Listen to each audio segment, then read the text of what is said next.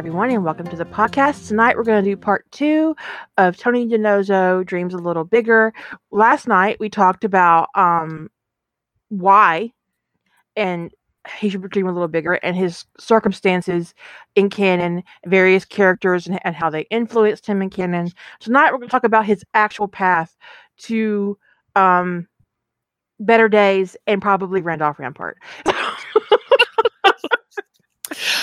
I plotted a story for them last night. A little fluff. So you're gonna do it for dancing, right? Mm-hmm. I'm gonna do it for first kiss. I'm all in. I'm here for it. I'm gonna be out of tea here any second, and then I'm gonna. That is drink terrible. And then I'm gonna drink my water, and then I'm gonna have to stop in the middle of the podcast and go to the bathroom. True. Okay, so I think, honestly, among the Minions, one of the more popular ways to get Tony out of NCIS is to stick him in Stargate. We like Tony to Stargate because it solves so many problems,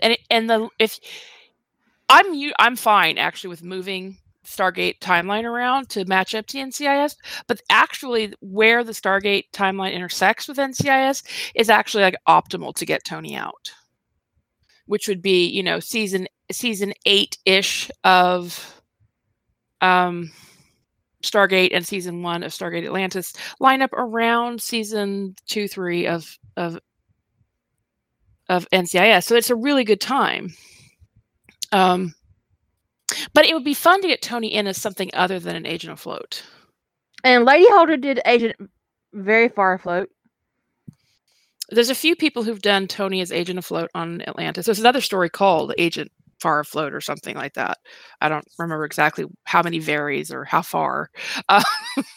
There seems to be a variation in the title between how many varies and how many fars. And then it is a very natural move. Yeah. It does solve a lot of problems. It removes him from what I consider to actually be a very abusive work environment. Yeah. Well, actually, you know what? I think Tony would make a very, very interesting psychologist. He's very good at reading people. He's empathetic.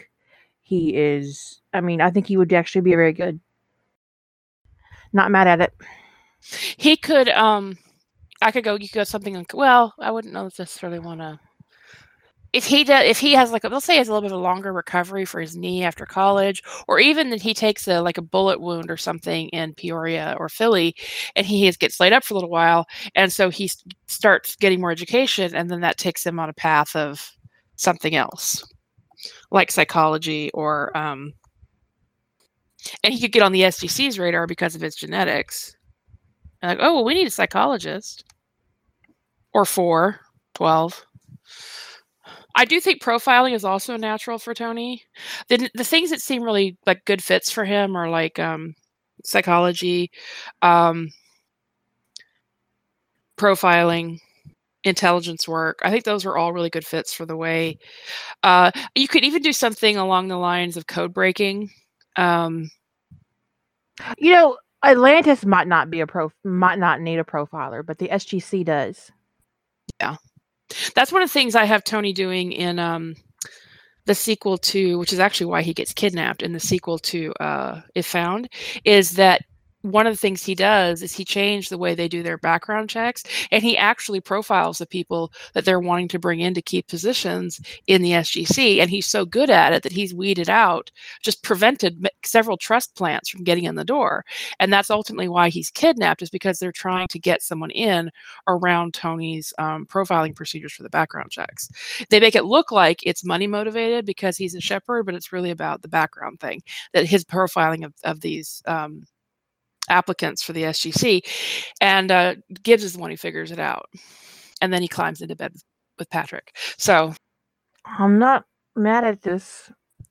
In the meantime, Tony spends most of the story out of it. He's not in it. The whole story, he's not in it because he's just sitting in a room somewhere. I think it would also it'd be interesting to see Tony leave the team at NCIS and join the BAU, and for Kate to be all like, what the hell does he have that I don't? Everything. Everything, literally everything. And it would be really Literally nice to everything. have like somebody like David Rossi, which I'm not sure if the timeline would line up, but I wouldn't care.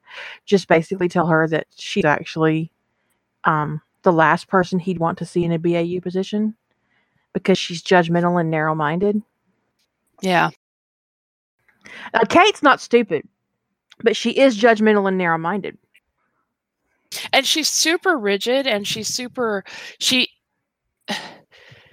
so constrained by her religious beliefs and her background that it almost makes her ineffective in law enforcement. Never mind profiling. I wish somebody had looked her right in the eye and said, hey, suicide wouldn't be such an extreme sin in the Catholic Church if Catholics wouldn't do it. If it would never cross a Catholic's mind to commit suicide, it wouldn't be a cardinal sin. They wouldn't have had to. They only make these kinds of rules when somebody does it. It's sort of like that rule about not having sex with your wife after her water breaks. They wouldn't have made that rule if somebody wasn't doing it. I mean, how could she not? I mean, that doesn't make any sense, right? Right. I mean, so yeah, I mean, and it's really just comes down to bad writing and lack of research. I think that most of Kate's problems are actually in the writing. Mm-hmm. Because whoever did those scripts for the writing team for those couple of seasons, number one, didn't know a damn thing about profiling. Number two, I don't think they particularly liked women. And number three, did I say two? Three, they wrote her often in like a role where she was deeply homophobic, and it was just like it was really off-putting. Yeah. And she routinely had killers right in front of her. And she was also transphobic. And it was like, and that could be the time period. You could dismiss it as that. But I do think that also, now I don't know why she had training in profiling, but she did in her character bio have training in profiling. Well, but the kind of profiling, what they had to mean, the only the kind of training she'd have on the presidential detail would be how to profile like the body language of people in a crowd to look for threat assessment, right? That's not the same thing as criminal profiling. Yeah, exactly, Kai. Well, I don't think who has the gun is it. That's not all Secret Service does, number one. But number two, it would also be who's paying too much attention to the president in the crowd, who is not animated, who is not moving with the crowd, who is singularly focused, who is not. I mean, because a threat isn't just a gun. Right, it's a threat assessment. But how many times have I seen this face in this crowd? How many states have we been in? Who is focused on the wrong thing? And threat assessment is not the same thing as profiling, although there is an element of profiling to it. It would be like, okay, so who's spending more time looking at our security than looking at the rest of the event? Who's looking for security cameras rather than paying attention to the speaker or whatever? Who's wearing a ridiculously oversized coat in the middle of summer? Right. So, but Secret Service does do a kind of profiling. And yes, Secret Service does work with the Department of Treasury. They handle money counterfeiting and a couple other things. I think I thought Department of Treasury moved out from under Homeland Security. It wouldn't have been back then. It would have been. Yeah, they did write her as the girl that Gibbs needed to train and teach and nurture and use as a daughter replacement. 2003 is no longer, as of 2003, the Secret Service is not part of the Treasury. Okay, that's good to know. Do they still handle like counterfeit stuff and stuff like that? Or is that part of Homeland now? I'm sure that's part of the Treasury. No, Secret Service is part of Homeland. If you're wondering why I'm being quiet, it's easier to find her typing if I'm not talking at the same time. Just visually in the tracks. Because they are separate tracks that I get, but it's easier to pick out her typing if I'm not talking at the same time, because there'll be like a big space and then there'll be like little wiggles. So it just makes it easier. But Yeah, I mean, so it would be disingenuous to say that Secret Service has no experience in profiling. So she probably did have profiling classes. She probably even attended profiling classes with the FBI. I imagine that's where they got their training for that, or where they get their training for assessment. But So the honestly, investigations, okay, the investigation side of the Secret Service is still there, but the Secret Service is no longer part of Treasury because that moved out because Secret Service moved under Homeland. But from what I've read in the past about the training, the investigation side and the protection side of the Secret Service are very different. They have very different classes. It's like you can just take an agent from one and flop them into the other. They're really very different charters. So, right. But honestly, in canon, I think both Gibbs and Tony exhibited better profiling skills than Kate did. Gibbs could see a threat from 100 yards. Gibbs had a very good threat assessment, but that comes from being in war. Tony's come from police experience, which Kate, Tim, and Ziva dismiss regularly as unimportant. Yeah, Gibbs also worked as a spy. He also did espionage work, and he worked as a sniper. So Gibbs's observation skills were very high, and it was written very well. But Kate, not so much. But it would be nice to have somebody get in her face and tell her that she's not all that in a bag of chips. I would really enjoy a bag of chips right now. But especially if Tony gets recruited to the BAU. Now, even if Rossi's not part of the BAU, he could be Tony's mentor, like in the background. And when they're forming the team, maybe Hotchner's forming a new team or whatever, and he recommends Tony, and he calls up Hotch and says, "I recommend this guy at NCIS. He's got a similar background to Derek, so there's no reason that they couldn't bring him on board because Derek went from cop to Fed, who specialized in arson." When would on the timeline? Where is like the first season of of Criminal Minds versus NCIS? It's 2 years. I believe it's two. I believe I'd have to double check, but I believe it's 2 years after. So it's 2005. So so it would be around season 3, I think. So Gideon's gone. No, Gideon's there. Gideon would absolutely be there. Season 3 of NCIS. I mean, season 3 of Criminal Minds is when Gideon left, right? Right, but we're talking season 1 of Criminal Minds would be season 3 of NCIS. So Gideon would actually, if you did it slightly before season 1 of Criminal Minds, Gideon wouldn't be there. Because Gideon had a nervous breakdown.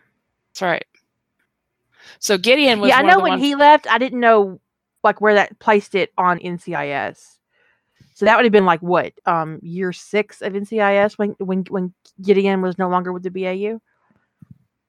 5, which was Jenny Shepard's last year. It is disingenuous to say that Reed would not have caught the attention of Aaron Hotchner without Gideon. Well, but he probably wouldn't have been in the field because he was too young. But wasn't Reed already in the BAU when Gideon decided to, quote, come back? He was at the academy, I believe, either learning or teaching or both. No, I think Reed was in the BAU. He was. I'd have to rewatch the first episode, but I thought Gideon's first time back, Reed was already there. It's my understanding that Reed is actually Gideon's. He's his protege, yes. Yeah. So he might have been there and stayed there while Gideon was having his nervous breakdown. But I think Gideon brought him in originally to the team. Yeah, but you could have, if you went slightly before when Gideon came back, you could have Tony on the team with Reed being there, and Gideon isn't there. You could write an AU where Gideon never came back to the BAU. But so yeah, I mean, I don't think that taking Gideon out of the puzzle removes Reed at all. I mean, Reed would have still gone through the BAU. I mean, the FBI Academy. He would have still been severely overeducated for his job. I think he might not have gotten into the BAU as young as he did because he wasn't actually supposed to be there at his age. But my point in all that is you could do a divergence where all those things happen, and the only thing that changes is that Gideon doesn't come back. Right. That for whatever reason, they don't honestly, clear him I to think return. it would. better serve Reed if he hadn't been put in the field so young. Just personally. Yeah. But Gideon was never really interested in doing what was best for Reed. He's a very selfish person. He wanted to mentor his successor, and that's all he cared about. It's the best possible successor he could have in his mind. Yeah. Someone told me that I wrote a Sentinel Guy crossover with Aaron Hotchner and Reed. And someone told me that that I made Gideon creepier than they thought possible he could be based on canon. Because he was a dormant sentinel who was kind of sexually obsessed with Reed. Gideon is complicated, but so is Hannibal Lecter. Just saying. Gideon is complicated, but he's also selfish, and being selfish does not mean you're simple. He is tortured, he is damaged, but he was so arrogant in his assumption that it didn't matter how damaged he was, that he could still go back and do the job, and no one said no to him. And someone should have. Yeah, someone should have. And that's what you could write. You could write that they say no, and Reed is in position. And I think without Gideon's push pull, that Hotch might. I think Hotch gave in to him too much. Oh, the last thing I would ever have done to the character of Reed was put him into a crimes against children unit. Number one, he's not very good with children, and number two, Reed himself is an abused child. Now, it is not something that his mother did on purpose, but she's a paranoid schizophrenic. Reed grew up in very abusive circumstances. His father abandoned him to his paranoid schizophrenic mother. And it was, deeply neglectful and not her fault, but abusive. You can't say it wasn't abusive. To the point where he had to commit her at 18. That he had to make that decision at 18 years old. That's abusive. Yeah. So I would never ask a person who grew up in those circumstances to work with crime against children. And Aaron Hotchner has to know. I mean, if Aaron Hotchner didn't take one look at Reed and just see what his childhood had done to him, he had no business being in charge of that unit to begin with. And it would be, frankly, unforgivable to put him in a situation where he had to work with abused children, and it would just be disgusting. Because he's not nearly. I mean, Tony didn't grow up in good circumstances either, but Tony is a very different personality type from Spencer, and that makes all the difference. Spencer Reed is, his empathy is too. He's very sensitive. His empathy is. He would over empathize with those children. I also don't think he would be a very good person to work continuously with rape victims. At that stage, Spencer was probably the best fit for Team 5, which is research, strategy, and instruction. Mm-hmm. He would have probably thrived there, but he might have been bored. Intellectually thriving, but personally kind of bored.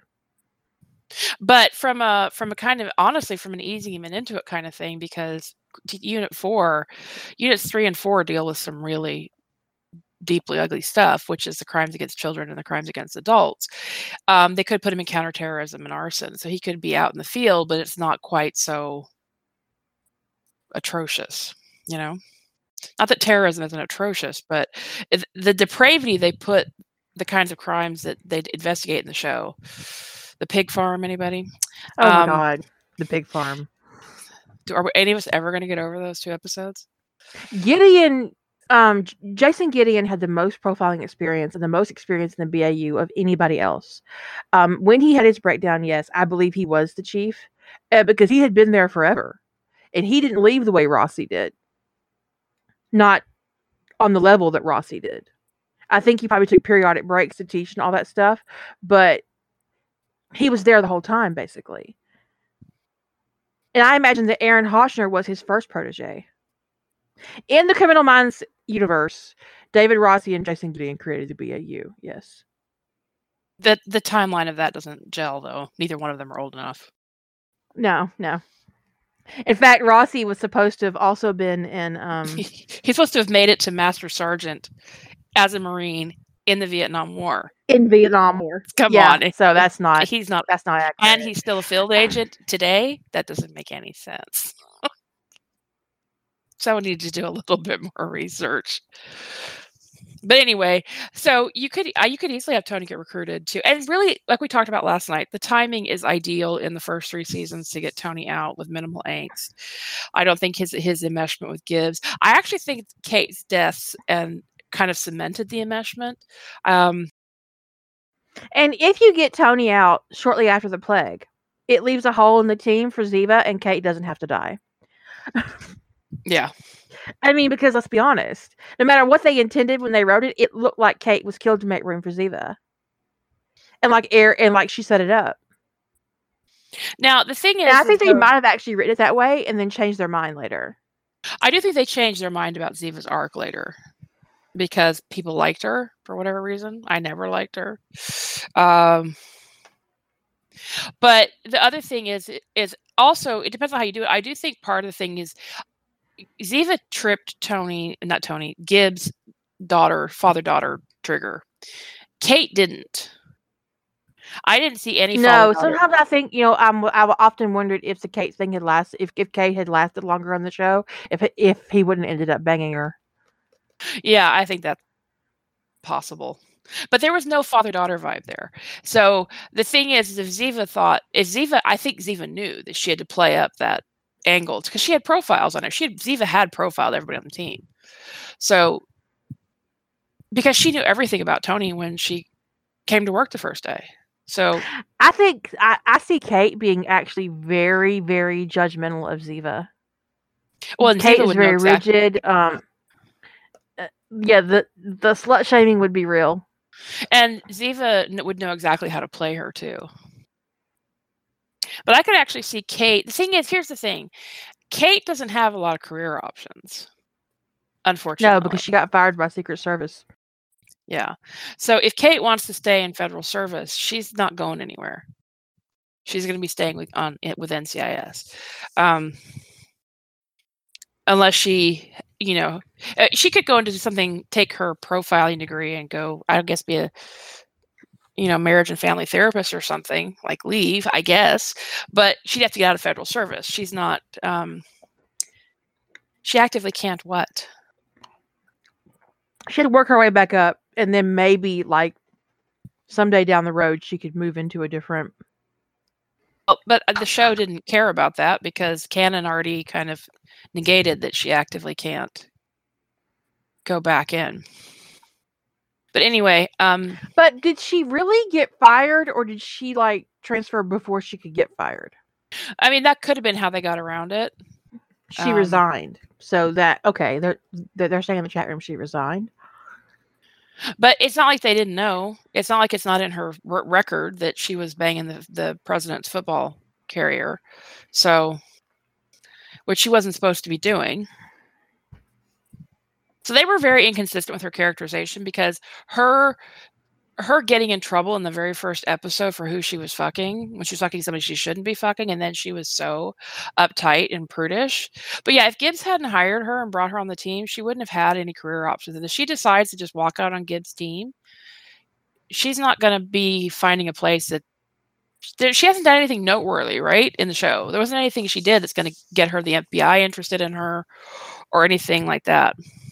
The one thing I would think that would probably... she would have to make somebody like her a lot. And that would smooth the road for her. Yeah. You know what, though? The wet t-shirt thing totally fits. She's an uptight Catholic girl who went on spring break with her friends, got a little drunk, and her friends talked her into it because they never talked her into doing anything because she was a goody two-shoes. So they got her really drunk. Because, I'm going to be perfectly honest. When I was in college, I had one of those friends that was like that. And any opportunity to get her really drunk was one we took. We never let her get into a whole lot of trouble. But, right? But we did let her get in trouble. I don't agree, actually. I don't think resignation equals forced out because she wasn't given. She made that decision before they could give her the ultimatum of, okay, you're going to resign or we'll fire you. That conversation didn't happen. That's not what she said. She said I resigned before I could be fired. But the implication is, but if she gets the right person on her side, if she made really good friends with Morrow, he could have taken her with him to Homeland Security. It may seem like a nit, but it actually does make a big difference if she throws down the gauntlet before anybody gets a chance. Because while they can document her procedural breach, they can't like document a disciplinary action if she's already gone. So it does make a difference. But anyway, moving on, because this is completely not even remotely the point. It's shady, yeah, but that's how the world works. That is how the world works. And Gibbs knew that's how the world works. And if he wanted her on his team, and honestly, if you want to look at it as Gibbs being manipulative, he played her because he was going to get somebody loyal to him who didn't have any other options. Right. Well, she could have easily gone into private security and made really good money. Really good money. But okay. Moving on. Okay, so that's talking about Tony going to the BAU. Let's pick another path for him. I think he would thrive in the BAU. I think that he would be clearly the BAU agents are fairly senior agents because all of them were supervisory special agents. You notice that? They're all SSA this, SSA that. Hotch is the unit chief, but they're all senior agents, right? So let's pick another career path. If anybody has any career paths that they would be interested in seeing us discuss for Tony and when to get it out, drop it in the Ask a Question for the podcast. We may not get to them all, but so let's talk about a trajectory that takes him up into the management chain eventually. Maybe not maybe not immediately, because I don't think Tony would be happy with that, but eventually takes him some sort of path that he's ambitious, he's motivated, he's driven, and he ultimately winds up in the big chair at an agency. Let's do that. Okay. I would like to see him in the FBI. Okay. I would. But if we take him out of the BAU,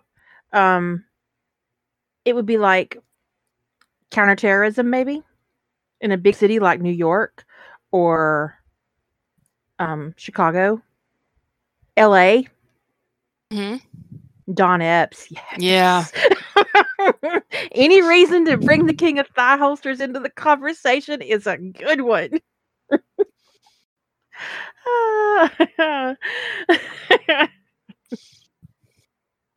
That put a little shiver down my back. Yay. But yeah. And Morrow is a good choice too with Homeland Security. Maybe something like special operations, kind of like what they do in NCIS LA, but like for the FBI. Or I would not want to put him in the CIA. No, I never think. I think the CIA is too shady for Tony. I agree. I could see him intelligence, but not for the CIA. Couldn't see him as like an operative that runs around the world undercover like the CIA does. I wouldn't see him as an operative like that. Some undercover work, sure, but. Okay, so people have made a couple suggestions. So we get into the FBI. There's a lot of different. We already talked about paths. We can get into the FBI, but I think he could easily move up the chain pretty quickly. And the difficulty is getting Tony from the mindset of moving from a field agent position into management, and that's a little bit of a difficulty with someone like him because he is so attached to being in the field. I think it boils down to giving him a challenge, giving him an opportunity to work with lots of different people, to make lots of connections. And what if agents he's been working with? What if he's like a special agent in charge or whatever, and he's like next in line to be an assistant director, and he's really resistant to moving out of field agent position? Because as far as I understand it, the most senior position that actually is considered a field agent is a special agent in charge. So So what if he's reluctant to do that? What if his fellow agents go, look, dude, look, we need somebody like you, that they want someone like you who understands what it is to be an agent, who understands what we face out there, to be in the seat. And it could be that somebody just points it out to him. Wouldn't you rather it be someone like you who was your boss, who understood what being in the field is like and remembers and is good at it, to be in the chair than somebody, some bureaucratic paper pusher who couldn't cut it in the field? Yeah, it is. I agree. It is the same sort of dilemma that Jack O'Neill had. Yeah. It's like, yeah, we can't trust anybody else in that chair, so you're going to have to sit in it. Yeah, Tony, we know you don't want to be the head of this big intelligence project, but we really need you to do it. And if you don't tell anybody, every once in a while, we'll let you go out into the field. We'll sneak you case files. If you're the assistant director, the only person that can tell you can't is the director. And if he doesn't know, I think you get to do what you want. But, there were occasions in NCIS LA where Owen Granger was in the field. Yeah, I'm sure it happened. And Tony could work cases, right? There's nothing that says he couldn't sit down with his teams and sit down and say, let's review the cases that are difficult right now. And he could be really good, because if my headcanon, Tony's the best at solving cold cases sitting at his desk. So he could sit there and look over cases and help his teams and keep them and make them better agents by being an active, hands-on assistant director. Being all in it. Yeah, I agree. I think that would be really interesting. I've never talked about this part of this story on the podcast. You and I have talked about it. I've never talked about it on the podcast. But to me, this was sort of like the weird ultimate trajectory thing. In the For You verse, which is the story with Ethan, the ultimate direction of that is that Ethan gets elected president, which makes Tony the first husband, because they get married, of course. And so Tony is insistent. And so my code name for that whole verse is First Agent verse, because somebody asked him, a member of the press asked him, what are we going to call you? And we call you the first husband. And Tony's like, hey, I'm the first agent. I am the first agent. So I called it. So my code name for this whole verse was the First Agent verse. And so I have a scene plotted because Mike Banning is in that, and he's head of the presidential security detail. And at one point, Banning calls Gibbs and says, Agent Gibbs, the first agent is bored. Very, very bored. We need some cold cases. If you wouldn't mind running them over to the White House, that'd be great. I imagine, he honestly wouldn't just be calling Gibbs. He'd be like calling Fornell and, USA. Look, I mean, he's bored. He's really good at this. Can you give him some files? Just anything. Yeah. And that was one of my stories that had a trajectory with Tony having, well, it's not exactly his ambition, but when Ethan is asked to run for president, he talks to Tony about it. So how do you feel about this? And Tony and Ethan are both like, I don't think this is going to go anywhere, but if you want to do it, I'll support you. I'll be all in with you, honey, if that's what you want. And they both are sitting there thinking this isn't very probable. Ethan's a gay black man. This isn't going to go anywhere, right? And yet he gets elected president, of course, because it's my story and there's going to be a happy ending.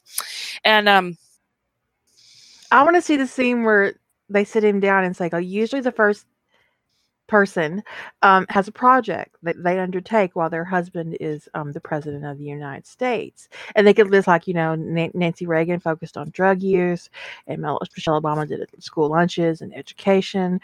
What would you like to do? And he's like, I'm going to overhaul the justice system.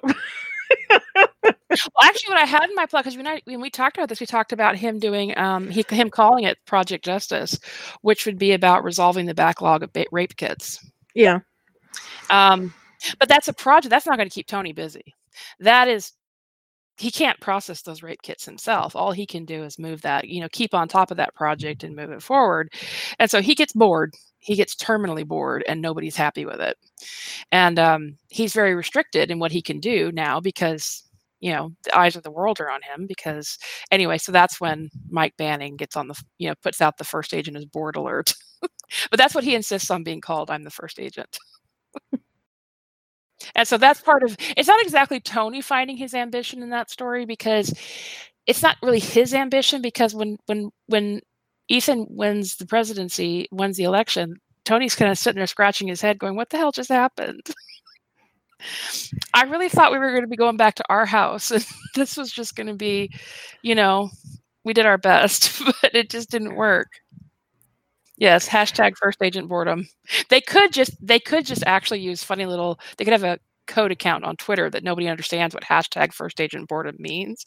And when this dummy account puts that out, like there's an alert, somebody find him something new. We know we're not supposed to give these cases to people outside our agency, but we're going to do it anyway. Tony's got a whole war room of cold cases in the White House where he's sitting there solving crimes because he's bored. I kind of picture Tony on election night turning to Ethan and saying, we're going to need a trial separation for about 4 years. I love you, and I'd marry you all over again when this is done. And if I'll you get see reelected, you in 4 years. But I'm divorcing you if you get reelected, motherfucker. It'd be a lot of fun. But can you imagine him hopping up, getting a text, and him hopping up in the middle of a state dinner? I got to go. We just got to break in the case, and people are going, "What case? What case?" And Ethan's like, "Just don't pay attention to him. It's his project." They could build him a room like MTAC. Oh, he would totally have one. He would have a very secure room where he has all the cases he's working on. He would need his own MTAC because he couldn't actually go in the field himself. He'd be like, okay, but one of you bastards is going to have to wear a camera so I can be in it as much as possible. Whose body camera are we on right now? And I did not run for president. It reminds me of that scene that I only watched one episode of The Designated Survivor because I didn't like the way it was. It was too realistic in some ways and not realistic enough in others for me. But also, it was like, you know what? I could not stand the leaning towards incompetent thing. It was really bothering me. But there's a scene where his wife has been sat down, and she's been told that her husband is being sworn in as the president of the United States, and it hasn't. And she's talking about what she has to do tomorrow and her job. And it hasn't occurred to her yet that her life, as she knows it, is over. That she no longer has a career, and she no longer has a job, because she's the first lady of the United States, and you can tell it hasn't set in yet. Yeah. I can see Tony having that moment. Like, he's going to be supporting Ethan, going to work, taking time off occasionally for press conferences or whatever, going to work, solving cases, traveling various places, going to key events with Ethan, going back to work. And then Ethan wins the election, and Tony's like, what just happened? You were supposed to lose. It was supposed to be 4 more years of Bush. What is going on, Ethan? You were supposed to lose. So, and now I don't have a job. It was like you were just making a political statement. That's what I thought, Ethan. That's what I thought. And he could be all, now, Ethan. Babe. Did I just lose my job because you got elected president? Is that what just happened here? I'm trying to put this together. Based on the timing of First Agent, Ethan would be president instead of Obama. It would not be Obama. Right. But it would be really interesting if he had to call Gibbs and say, look, Gibbs, have you been watching the news? And Gibbs like, no, I'm in the basement with my boat. What's up? And he could be like, well, I'm going to have to take a 4-year sabbatical. And then let it just sink in. Yeah. Maybe 8 if I can't talk him out of it. And Gibbs would be like, son of a bitch. I didn't even vote for him. Because Gibbs would have been voting for anybody that wasn't Ethan because he wouldn't want Tony to leave. Right. And actually that'd be hysterical is that Ethan calls Gibbs directly sometimes. Agent Gibbs, this is Ethan Moore. Mr. President, what can I do for you? My husband is bored. Tony's bored. He doesn't particularly like handling matters of state. So I'm going to put the fate of my marriage in your hands, Agent Gibbs. You really don't want to upset me. Find him something to do.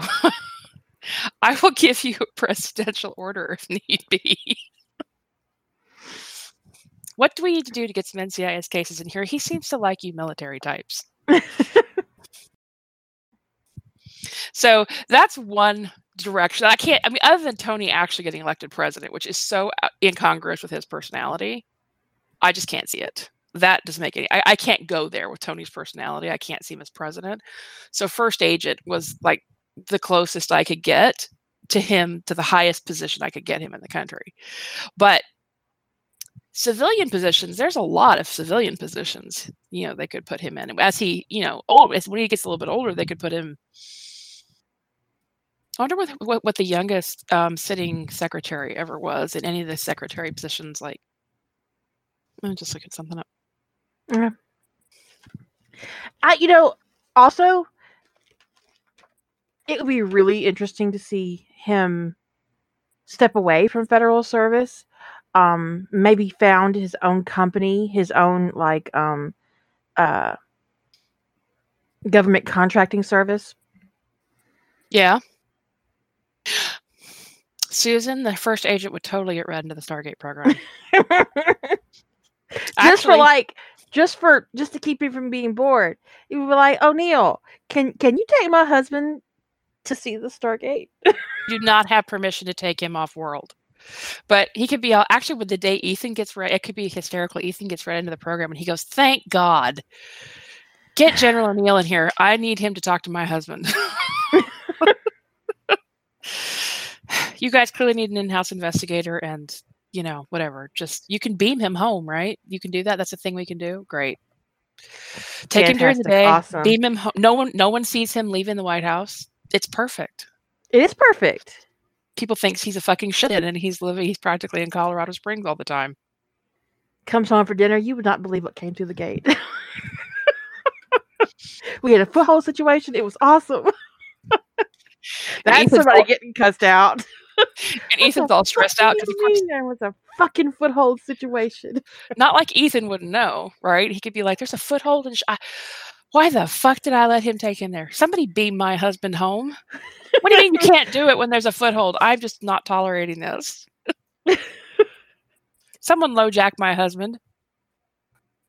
O'Neill calls Ethan, says, "Well, the Asgard was here. Turns out they like your husband more than they like me. But we'll have him back any day now." Any day now. Oh my God. Oh my God. Can you imagine that? He comes home for dinner. There's an Asgard sitting at the table.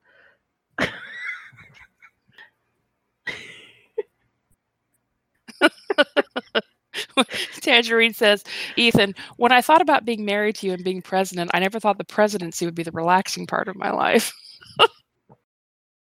And then Ethan's like, "Tony, I think maybe we should reconsider this whole Stargate thing." And Tony's like, "It's too late. You want to be president. That's like a deal breaker." You get the White House, I get the Stargate. Fair's fair, motherfucker. And when you retire, you're retiring to Colorado. Did you know? I am writing this. I've already picked out our house. Where's my magazine cover? It's a gorgeous magazine cover. Hello, Mr. President. The Gould aren't going to be doing anything to his husband. I'm pretty sure that's going to be a rule. They'd be like, okay, he can't go off world. He needs a safe room in case of a foothold situation. And although I would prefer that he not be issued a weapon, I've been told that I'm not allowed to make that decision. Yeah, my husband did what to the Gould? Honestly, in all seriousness, if the first lady, first husband, first agent was involved in a project like that, there's no way in hell they would let that him off the base or off the planet. No. Because you don't want to be the work person who calls the president of the United States and tells them that their spouse is dead because you let them go off world and get killed by an alien. The only way Tony would get off world is if something was catastrophic was happening in the mountain that they couldn't control, and the safer thing to do was toss him off world.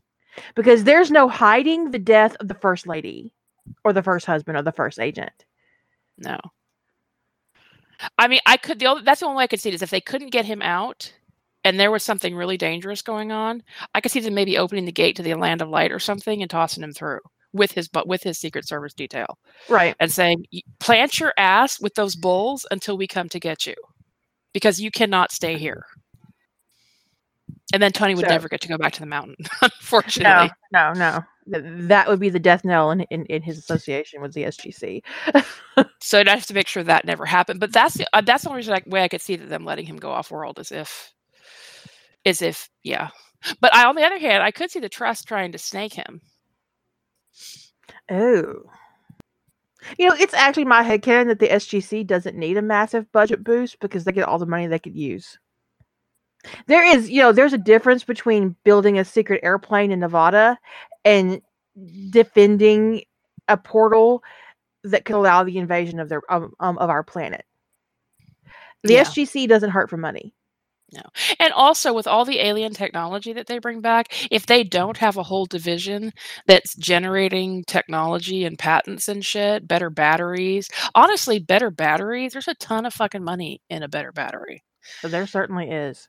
So if there's not a division generating tech to help fund the whole thing, then they're just being short-sighted.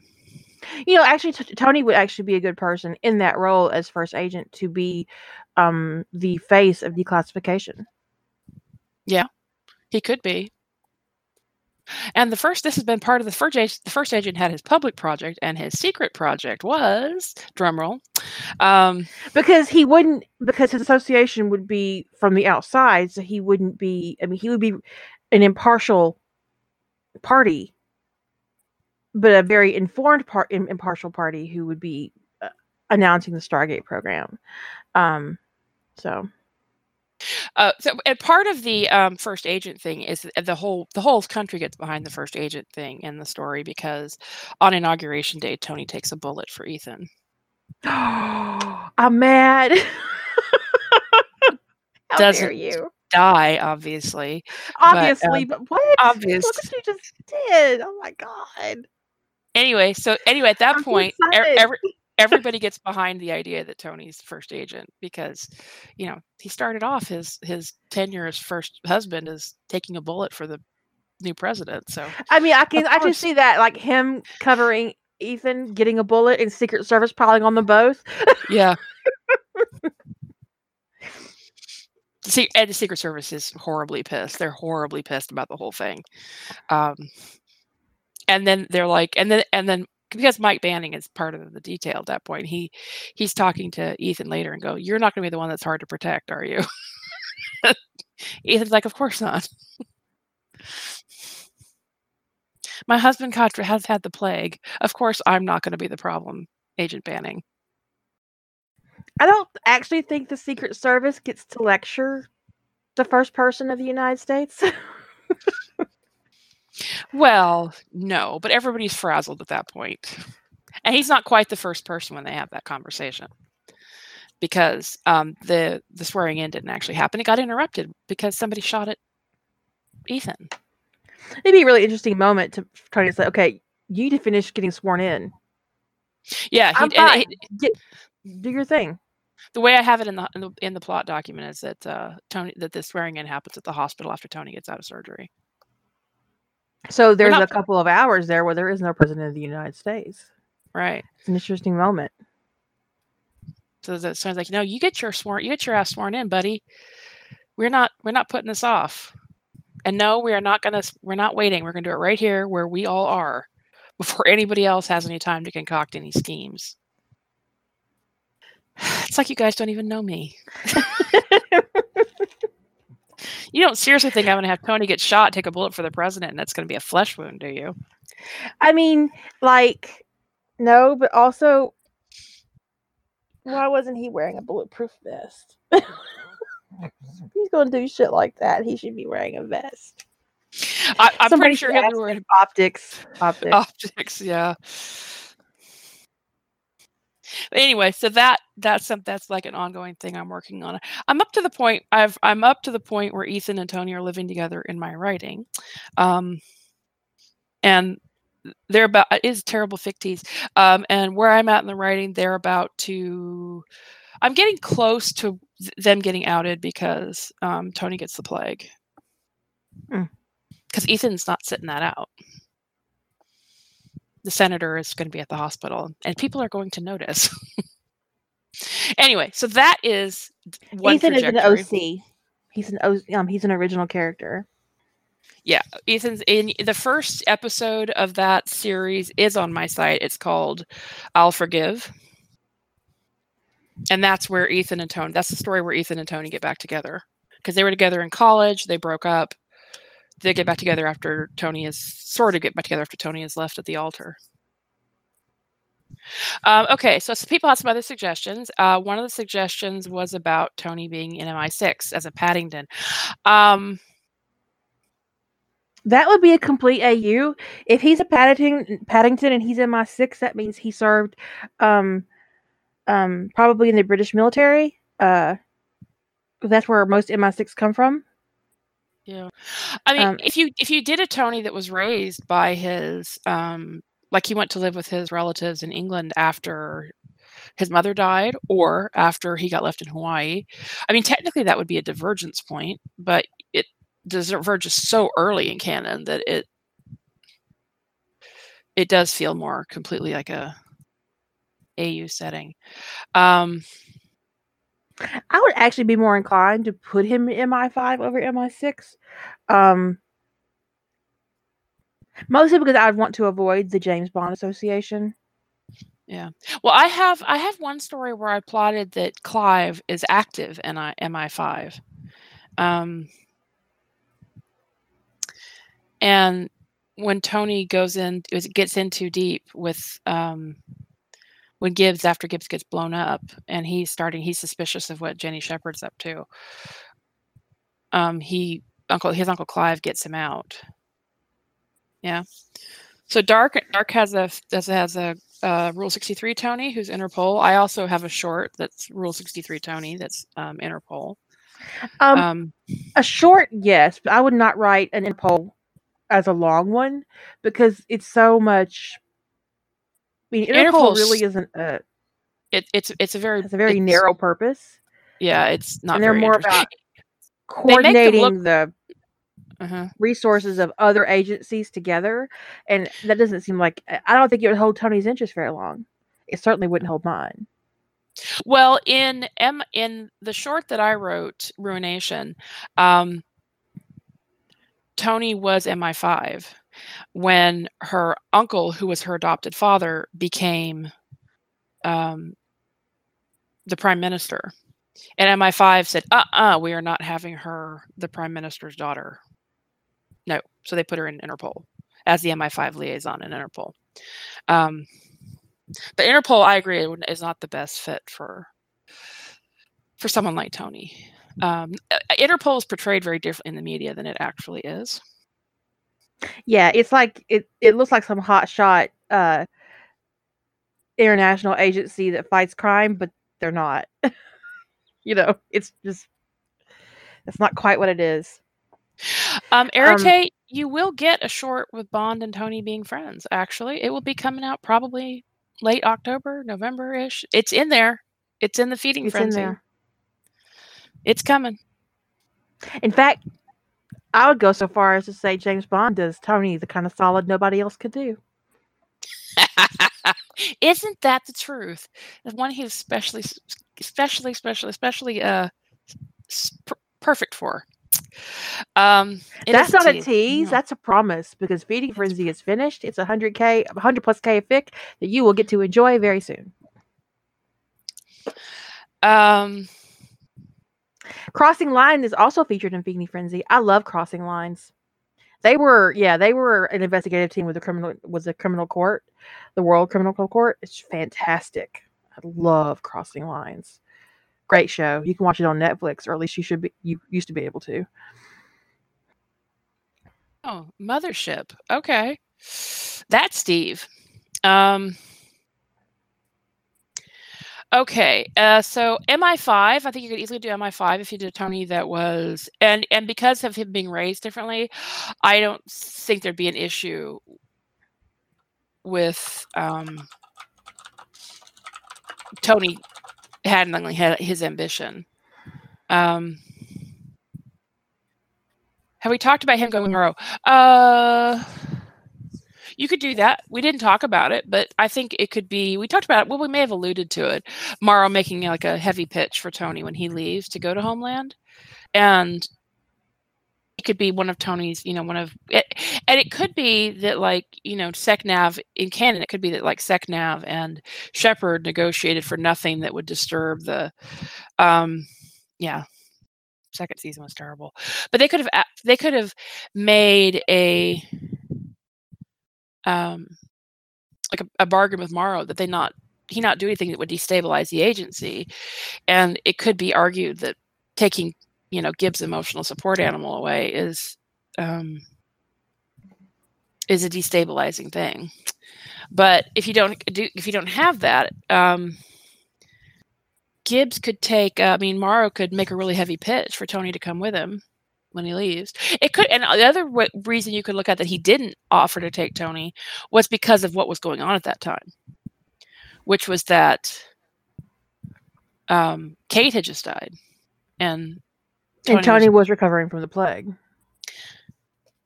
He's a pegacorn, actually. He's a Pegasus and a unicorn. A beautiful Pegasus and a beautiful unicorn got together and made a baby, and it was Tony. And then Senior stole him. And Patrick was sad. And Patrick was very sad. So in that case, you could have Tony Morrow be like, what if Morrow recruited Tony earlier? Like he knew because this thing with Shepard had to be in the months forever.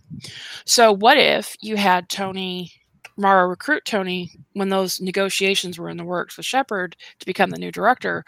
So Tony's aware of it, and what if it leaks somehow and Mossad knows that Tony's leaving, so they don't have any reason to go after Kate? Good. And so then Tony's not hampered by the death on his team when it comes to leaving. And Shepard's got a ready-made replacement. Not that Ziva's any kind of replacement for Tony, but Gibbs would be screwed. He would have Kate, who barely knows the job, Tim, who's afraid to know the job, and Ziva, who doesn't even know what the job is. Right. He'd just be yelling all the time and getting nothing done. Honestly, Shepard could not. There is no single way that Shepard could put Ziva on the team with Kate and Tim. Oh, she could try, but it isn't going to work. There would be nobody to do the work. Because Kate's still a probationary officer at that point. That's putting Gibbs in the role of having two probationary officers, not a single and neither one would qualify as a senior field agent. He would need a senior field agent, which means somebody else is going to have to go. I just don't think that they could actually work. She'd be right. Kate would be right at the end of her 2-year probationary period. Mm-hmm. But she sure as hell wouldn't be qualified to be a senior field agent. No, she'd need at least 3 years of investigative experience. So, and I don't think they would count her years at the Secret Service. And honestly, I think that Tim would run for the hills. Oh yeah, I agree. So they might get Langer or Yates in really quickly. Because there'd be no. I think Tim would run for the hills, and Gibbs would be stuck with Ziva, and she would have to put 2 people on the team that were very experienced. He might get Langer and Yates. Yeah, and that could actually be an interesting moment that you wouldn't even really see. Is that Gibbs thinks everything's going to be fine, and then he finds out just how. Maybe he was even unaware of just how much Tony did. when everything falls apart because nobody knows what the fuck they're doing. That Tony held all those little threads together that made things function. Kate doesn't know the job. Tim doesn't know the job. Neither one of them. I mean, they're both learning to be investigators, but they're not there yet. And the only person with any reasonable amount of investigative experience was Tony, and if he's gone. I mean, they could do the stuff they were taught at FLETC, right? They could probably process a scene, and they will follow instructions that he gives them. But Tony had a dynamic on the team that neither Kate nor Ziva nor Tim could replace. So he would need an experienced investigator there. And none of them could be his SFA, so he would definitely need one of those. Yeah, and so they could bring in Cassie, or they could bring in Brett Langer, because they could recruit her from the FBI. But the team would fall apart first. It'd be a hot mess. And I imagine Shepard would be on the phone to Tom Morrow. It actually could be an interesting, short to tell from Tom Morrow's perspective. His daily phone calls from Jenny Shepard. We need DiNozzo back. You can't have him back. I want to talk to him directly. I can't find a number for him. He's busy. He is none of your business. He is on a top secret project, and he cannot be interrupted. No. Also, he's still recovering from the plague. Jenny's emo blog. Queenie? Jenny's emo blog. Honestly, she might need one more than Eli does. Oh, it'd be a whole different kind of... You're going to have a whole emo blog series. Tom starts an email chain. Guess what happened at NCIS today?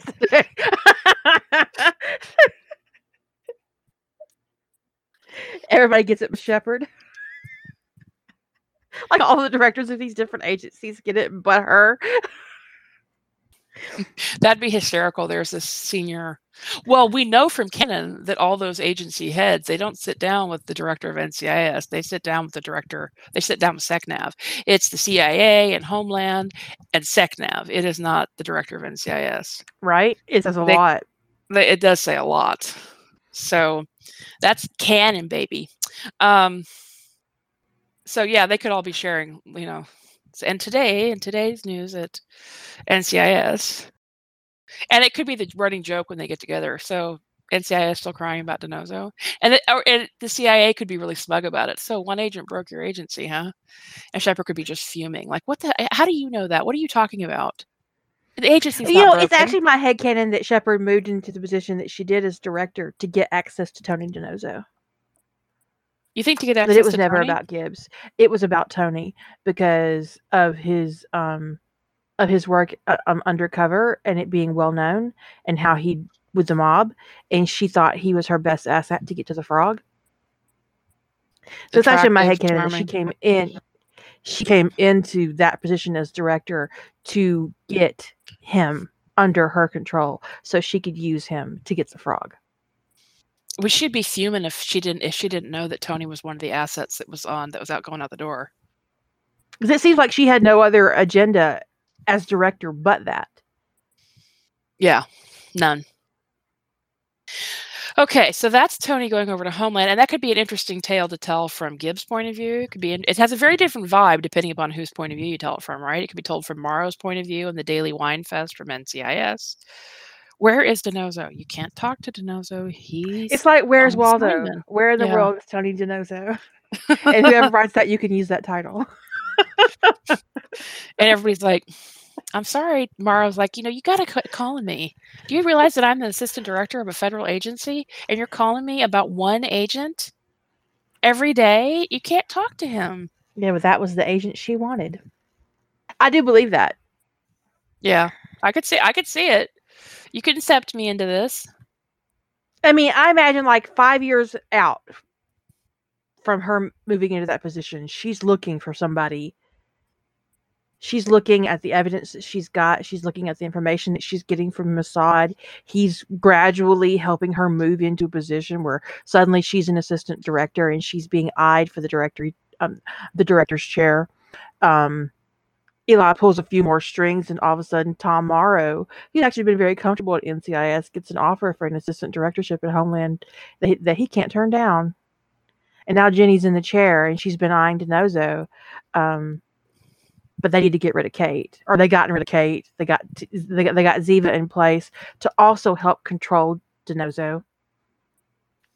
That's probably one of the ways that they couched it to Jenny to get her in, and she's agreeing to say, okay, well, she can do this and she can do this, and I can give her all this access, and we need to manipulate DiNozzo into a position where I can isolate him from Gibbs to use him for my benefit.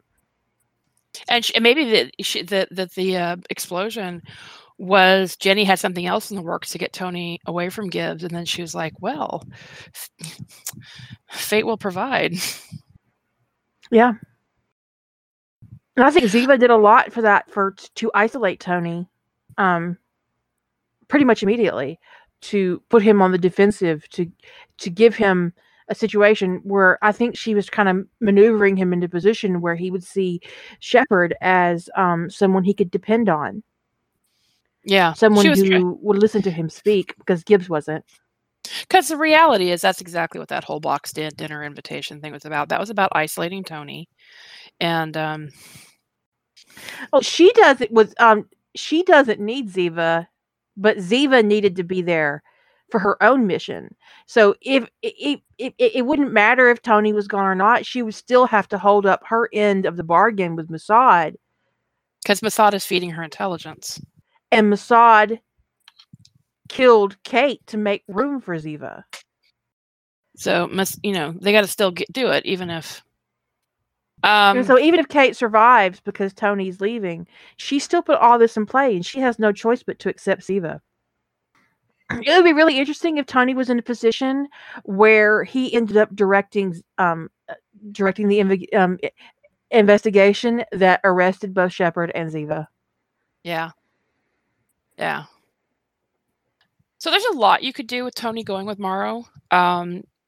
Morrow could actually be going to Homeworld Security, even if on paper it says he's going to Homeland Security. So it could be that Tony gets recruited into the program. That could actually be the impetus for recruitment, is that they look at Tony's genetics and they go, oh, is he a good investigator? Because he's got a gene we're particularly interested in. And Morrow's like, he's an exceptional investigator, but we really, the SecNav wants to leave him in place to, keep Gibbs functional. And Jack O'Neill could be like, I'm really not impressed with that I'm not impressed with that at all, actually. He could lean forward and he would be like, you do realize, sir, that you can't use a real live human being as an emotional support animal. It doesn't work that way. And if Gibbs is that much of a loose cannon, why the fuck does he still have a badge and a gun, sir? Mm-hmm. If he can't be trusted out in public, then don't have him running the MCRT. Put him back on a 2-man team. If he can't be trusted to run a team, if you need DiNozzo there for Gibbs to be functional as a team leader, then it sounds like DiNozzo's the team leader. Moving on. So that could be, there's so many potential avenues with Tony going with Morrow. So many that I really like, including going into intelligence. He could run a special investigation unit for them. He could be a liaison under the Crossing Lines team from Homeland Security. Yes. I mean, you could do so much. Just saying. Okay, let's start a couple of these others. Somebody suggested he go to the CDC after the plague, investigating outbreaks. I don't think Tony has any credentials that lend him to going to the CDC. And also, it could be really triggering. Why would he want to be involved in that repeatedly? Especially right then. I mean, so Cannon was a little bit contradictory. Cannon was contradictory about this in terms of when they had that ship with this. I can't remember I think it was season 5, New Orleans, the Chimera. Episode. No, but there was also a New Orleans episode, right? Where he was brought in because of the plague. But that's the contradiction I'm talking about. Is those 2 episodes? The Chimera, Tony was freaked out on the Chimera, which was like 2 years after his brush with the plague. 3 years after, he was completely freaked out that there was a biological pathogen, and rightly so. And Gibbs told him, if you're going to die, do it quietly. Because Tony was freaked out because of his experiences with the plague, and he kind of wasn't holding it together very well, which I thought was actually a little bit out of character. So Tony was completely freaked out on the Chimera about potentially being exposed to a biological pathogen. And yet on the and then yet he's like, oh, he's so cavalier about going and investigating that suspected plague thing in that first season of NCIS New Orleans. And he's just so they send me out on these things, I basically get hazard pay for it, it's no big deal. And Tony's like, looking for rats on this ship that might be infected with plague, and it's like, because they say he might have immunity to plague because of. I was just like, this makes no sense. Makes no sense. He was written as like some kind of comic relief in the Chimera episode. Yes. And it was not well done for either character, because it made Gibbs look like a monster, and it made Tony look like a neurotic mess who had no business being in the field. But the show isn't big on characterization and being consistent anyway. But I mean, yes, there are people who have that. I see the point that Tony could be like in that. There's a movie that I can't remember what it's called, where it focuses a lot of the movie from the point of view of the woman who goes through to mapping the outbreak. And I could see Tony being good at that, but I actually think that he doesn't have the right degree or the credentials to get into that kind of position. So it's not any kind of obvious move for Tony to go from canon to trying to figure out disease clusters for virulent disease, even if you could get past the fact that I think it would be very upsetting with his history. If you wanted to move him more in the medical direction, I think you'd be better off trying to have him become a therapist or something. But yeah, I think that one's an odd fit as an investigator for him, because I don't see that he has the credentials medically to go to the CDC.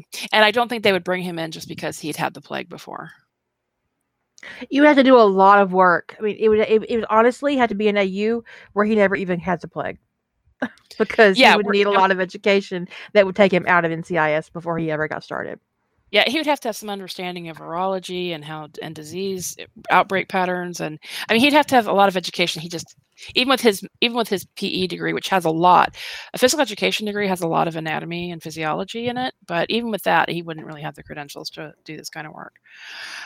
Okay, so there's a suggestion for Tony to go to Warehouse 13. So the question is, would he be interested in Warehouse 13? I'm going to say no. This would be just my gut is I don't see it, just because it's kind of under my headcanon that Tony is very focused on the lives and society as a whole being better. Mm-hmm. He's and Warehouse 13 is like it's a big secret, but it isn't like a big secret like the SGC, because their mandate's very small.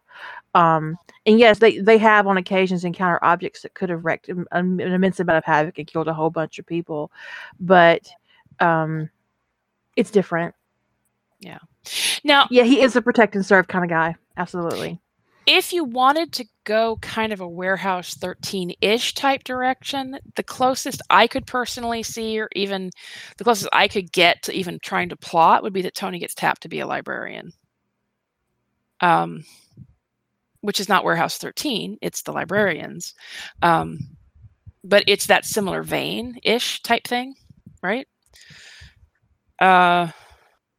Because it's still a kind of a save the world kind of thing, but I could see him more as a librarian than Warehouse 13. But I still think it's a strange fit. Yeah, it's a strange fit.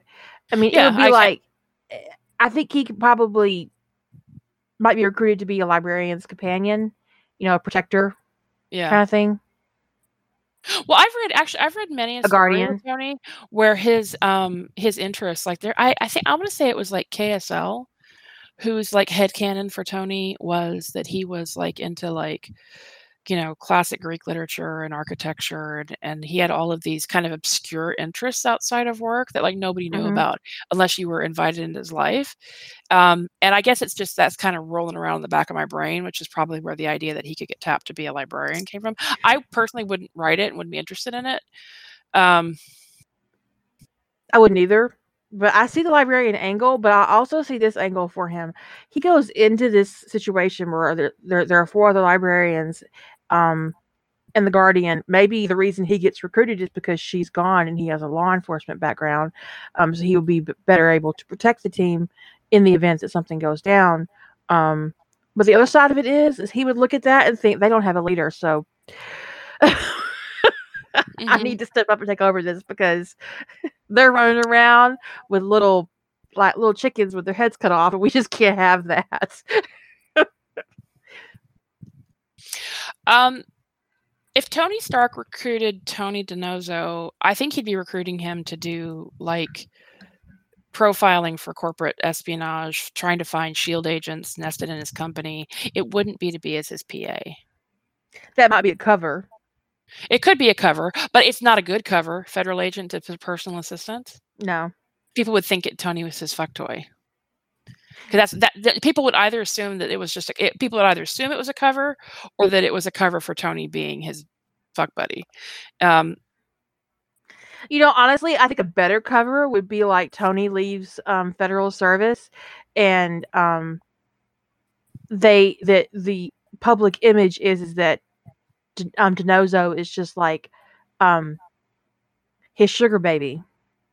Yeah, that'd be a good cover. Now, I did plot a story. You'll know what this prompt this was for. Prompt we didn't wind up using, which was that Pepper gets killed after the end of Iron Man 3. And in the story I plotted for that, Tony DiNozzo knew Tony Stark in boarding school, and he comes to Pepper's funeral. And he and Tony get to talking, and he stays and helps Tony figure some of this stuff out. And then ultimately, of course, they get into a relationship. But Tony's function is, it's actually, he's sort of like a fixer in the company. He finds the problems in Stark Industries and by problems, I mean where SHIELD has their sticky little fingers, and finding corporate spies and that kind of thing. But yeah, if Tony coming in as his sugar baby would be a hysterical that's cover. not my fault. That's not my fault. I just actually read a story where Will Graham ends up being Hannibal Lecter's sugar baby. So I really have ruined you, haven't I? Yes. It's a great story. It's the one I linked you. It's a kink. It's not like they have a kink that they kind of share where Hannibal enjoys pampering Will, and Will enjoys having this wealthy, dominant man give him really pretty things. So, and it is tagged Sugar Daddy, for obvious reasons, but it's really good. Okay, I'll have to read this. So I could definitely see. I could see many ways. I could do a whole podcast of plots of ways that Tony DiNozzo and Tony Stark wind up in bed together. Seriously, it would not be a strain. Once I got into that, once I got in there, it was the series where Will ends up being Hannibal's sugar baby is called What Dreams, and there are 2 parts. One called Consenting to Dream and one called A Remedy for Love. And it's about 90K total. And we'll put the link in the podcast library. And it's by, how do you say her name? Emongre? Emongere. Emongere? Is that how you say it? I would say Emongere, but it looks French to me, so I would say Emongere, but I don't actually know how that's pronounced. I'm putting the link in the chat, in the podcast library. Okay, so the Tony Squared ship, I could go all in on that. I could plot a bazillion ways that Tony DiNozzo winds up at Stark Industry under some other name than Tony, because I cannot do Tony. It's so weird. I wish they weren't named that. Yeah, but I wish one of them was not Tony. But I've already got a Dom and an Alex, so it's really not a problem, Right. And actually, if they met as kids, which in that story I'd plotted, when they met as kids and they talked about, well, we can't both be Tony, and Tony DiNozzo goes, well, you be Tony and I'll be Dominic, and he says, and Tony Stark asks him why, and he says, well, because I don't like my father, and I don't, he can have it. You be Tony.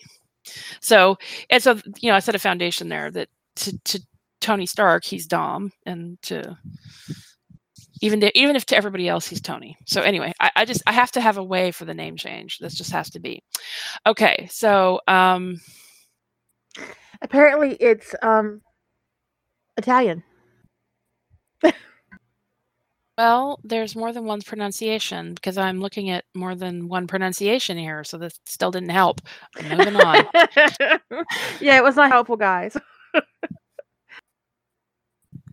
Okay, so it's from the Latin, but anything that's Italian or French would all be ultimately from Latin. So, but that particular spelling is from the Latin, which is spelled slightly different. The Latin verb, the Latin Obviously, word we're gonna have to invite her onto the podcast and have her say her name for us. Can you just send me an audio file saying your name? I'd appreciate it. It's from the Latin meaning "I wipe out or blow the nose." Oh, there is a podfic for Blackbird. And go ahead. I say imagier, but one of these would be imagerie, and one of these would be imangir. But there's more than one pronunciation I'm seeing, so I'm moving on. Okay, the next thing that I see, actually, I'm just kind of skipping around in terms of the. I just activated my screensaver. Okay, so Warehouse 13. Moving that.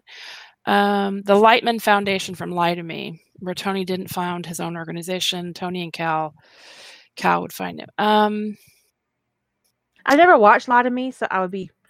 I think Tony would punch Cal Lightman in the face. I do think Cal would be. I think he could easily get himself arrested. I think Cal Lightman is too much of a dick for Tony to know how to put up with. Way too much of a dick. But I do think it could be interesting because I do think Tony could effectively lie to Cal. But I don't see them actually working together in any meaningful way because I don't think Tony would tolerate him. Cal almost dehumanizes people, and I think that would be an anathema to Tony. I think he would hate him. He sounds terrible. But he could... okay, Hearst, you're right. Cal dehumanizes people. So I just don't see... But he could go into something like that. I mean, you could do a competitor thing where he... But the thing is, that kind of already exists. It's called Bull. Right?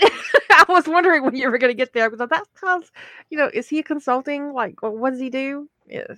Trial consultant, yeah. So anyway, okay.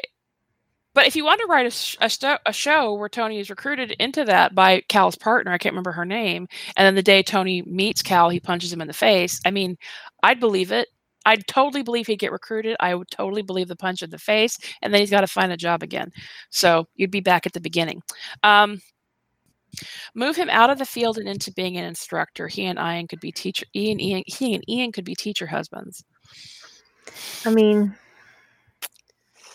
I read a really good fic once where when I think it was a Tony Gibbs fic, and they end up on separate teams.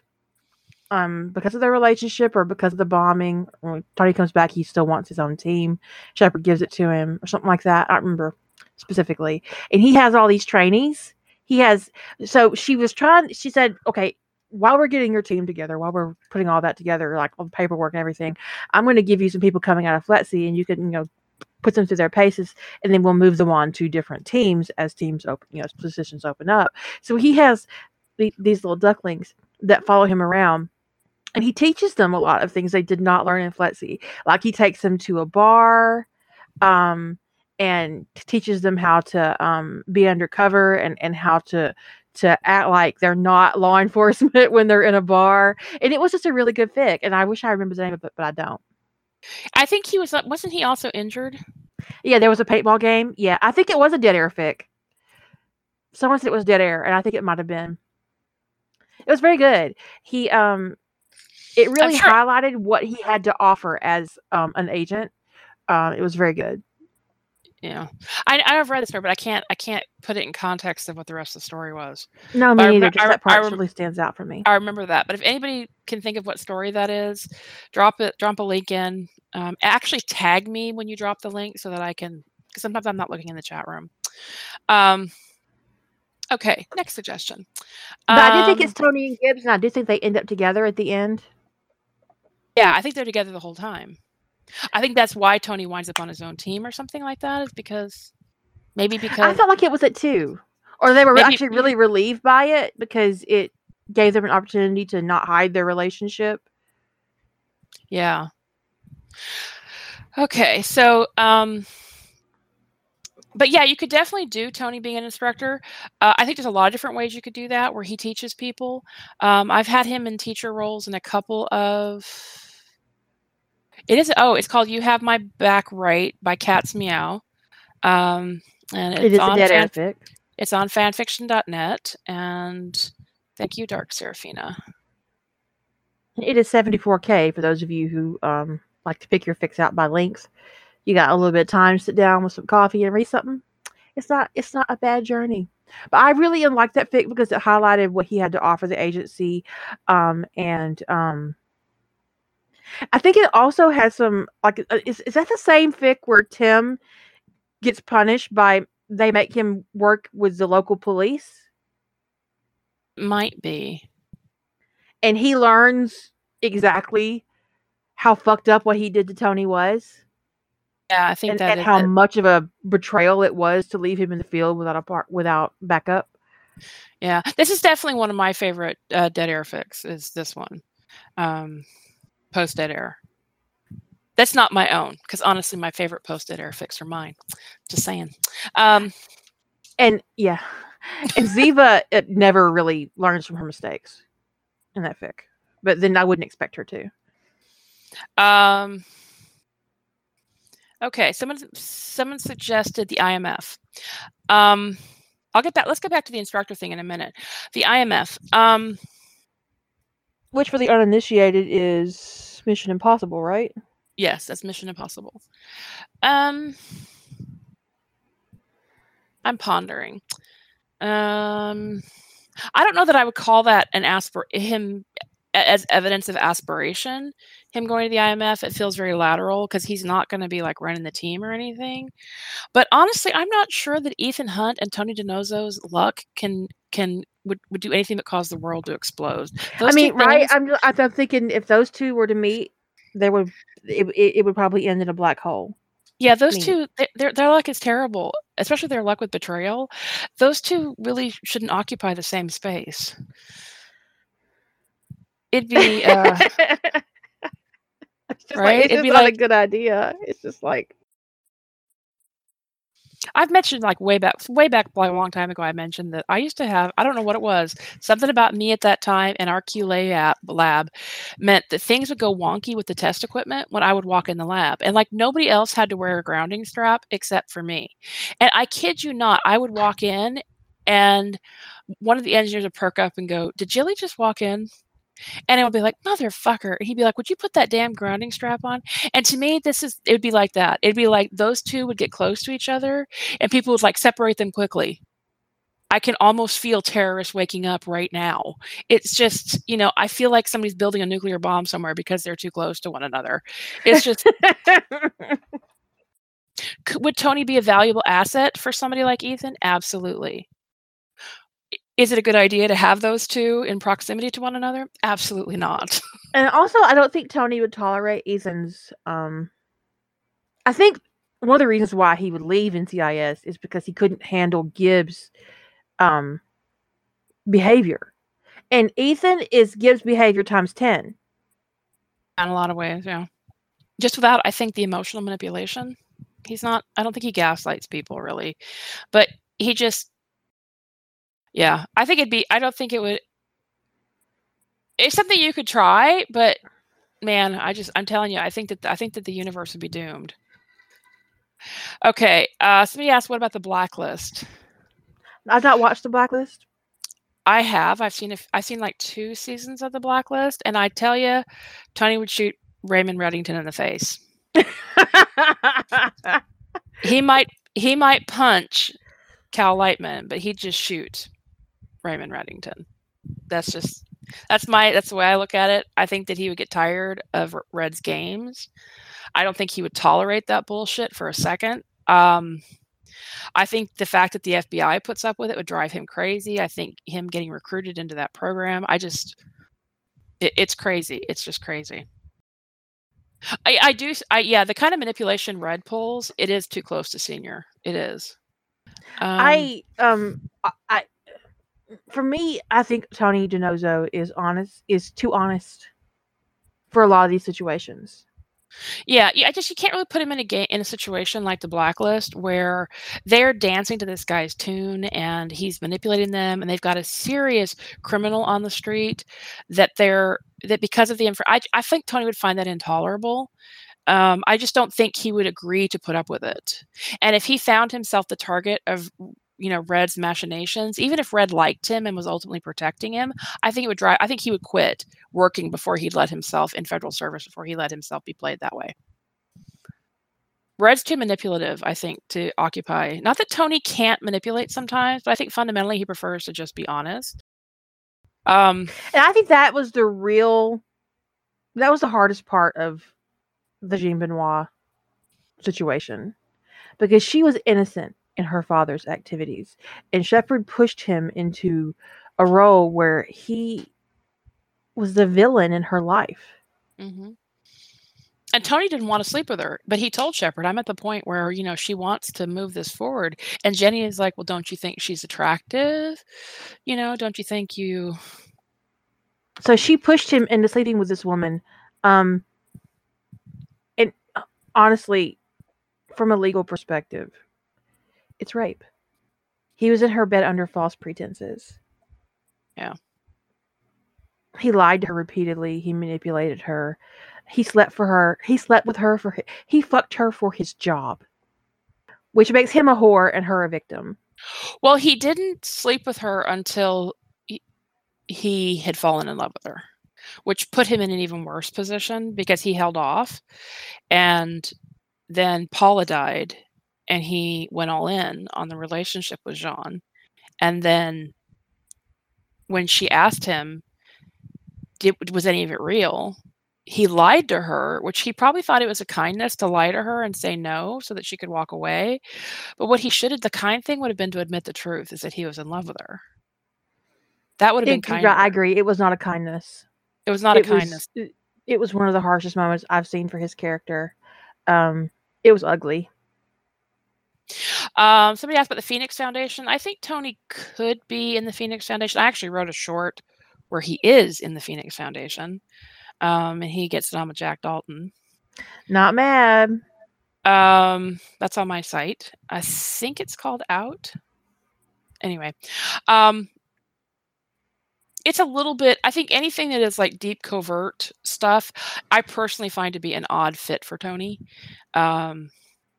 Just personally. Not that he can't do intelligence and that kind of thing. I've talked about how I do see him as being a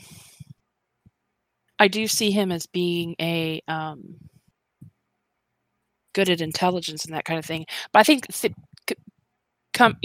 organizations with charters like the CIA or like the Phoenix Foundation would be where he's constantly having to lie about what even in intelligence he'd have to lie, but lie about even who he works for.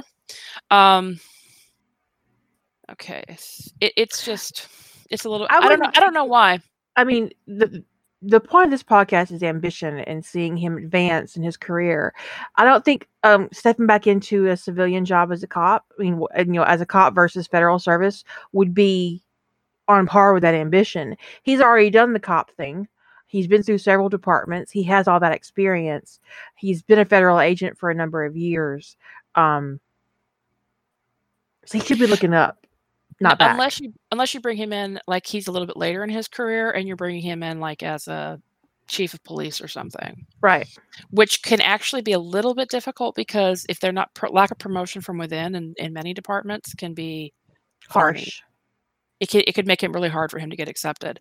Somebody asked about Jack Ryan from the Amazon Prime series. I would never put Tony at the CIA, ever. Yeah, no. Not even in the Jack Ryan verse, which I really like.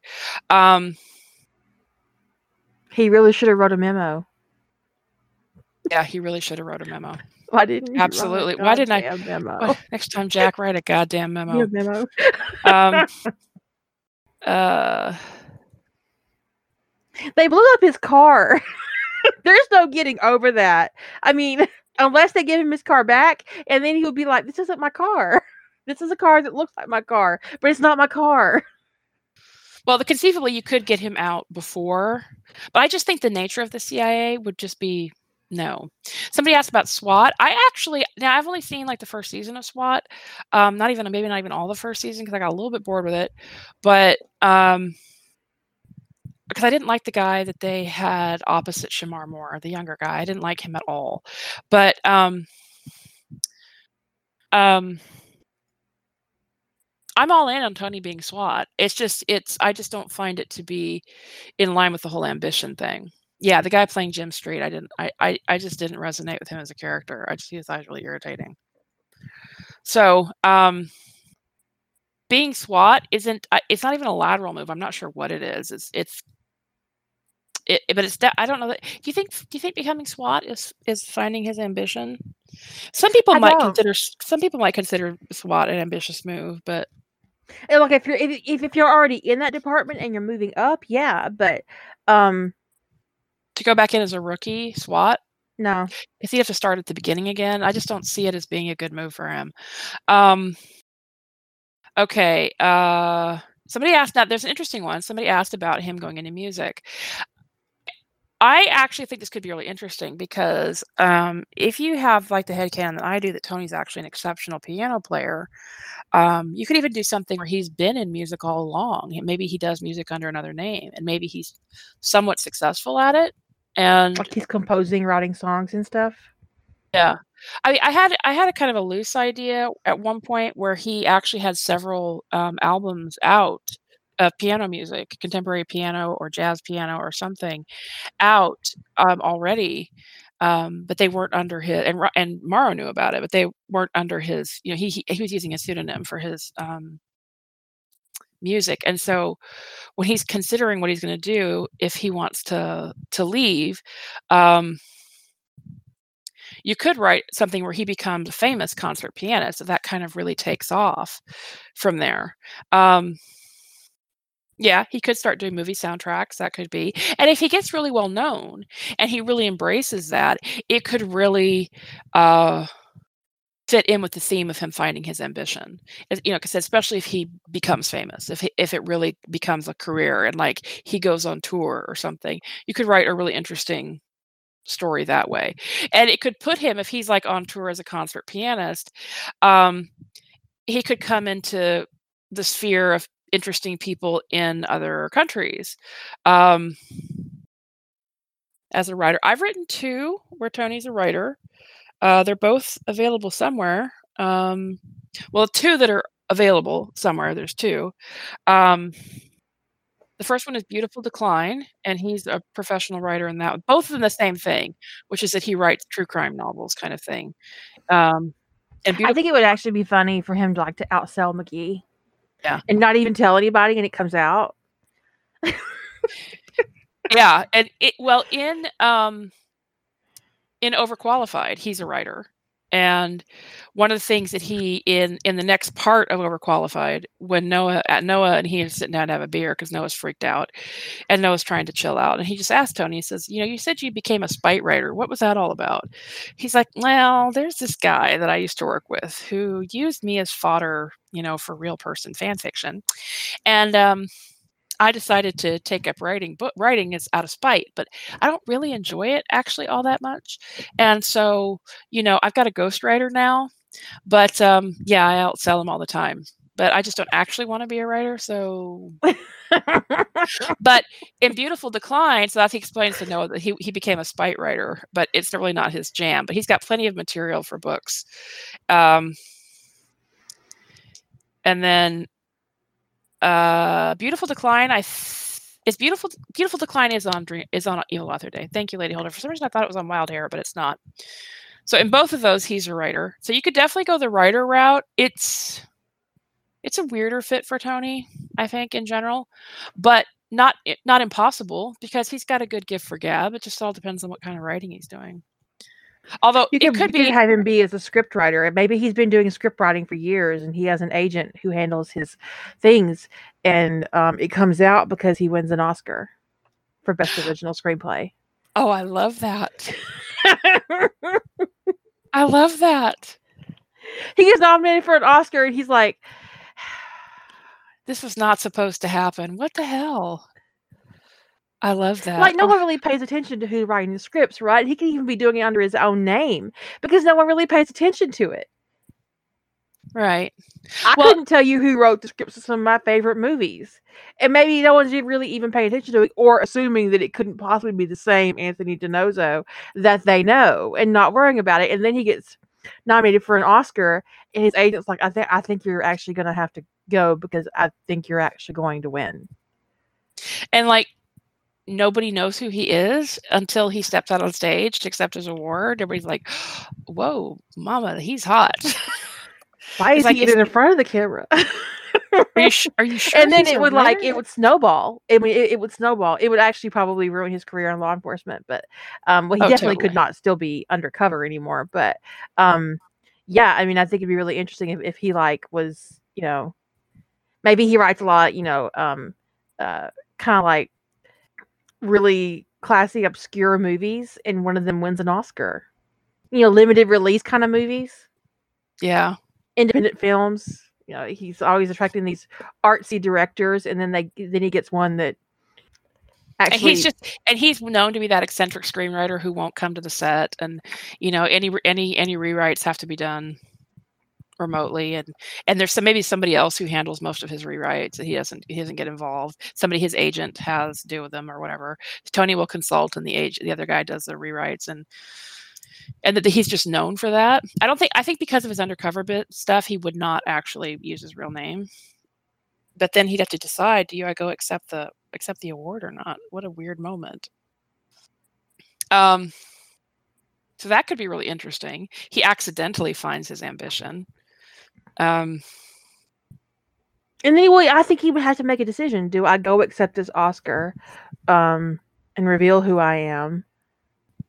Because it's clear that his character really, really loves movies.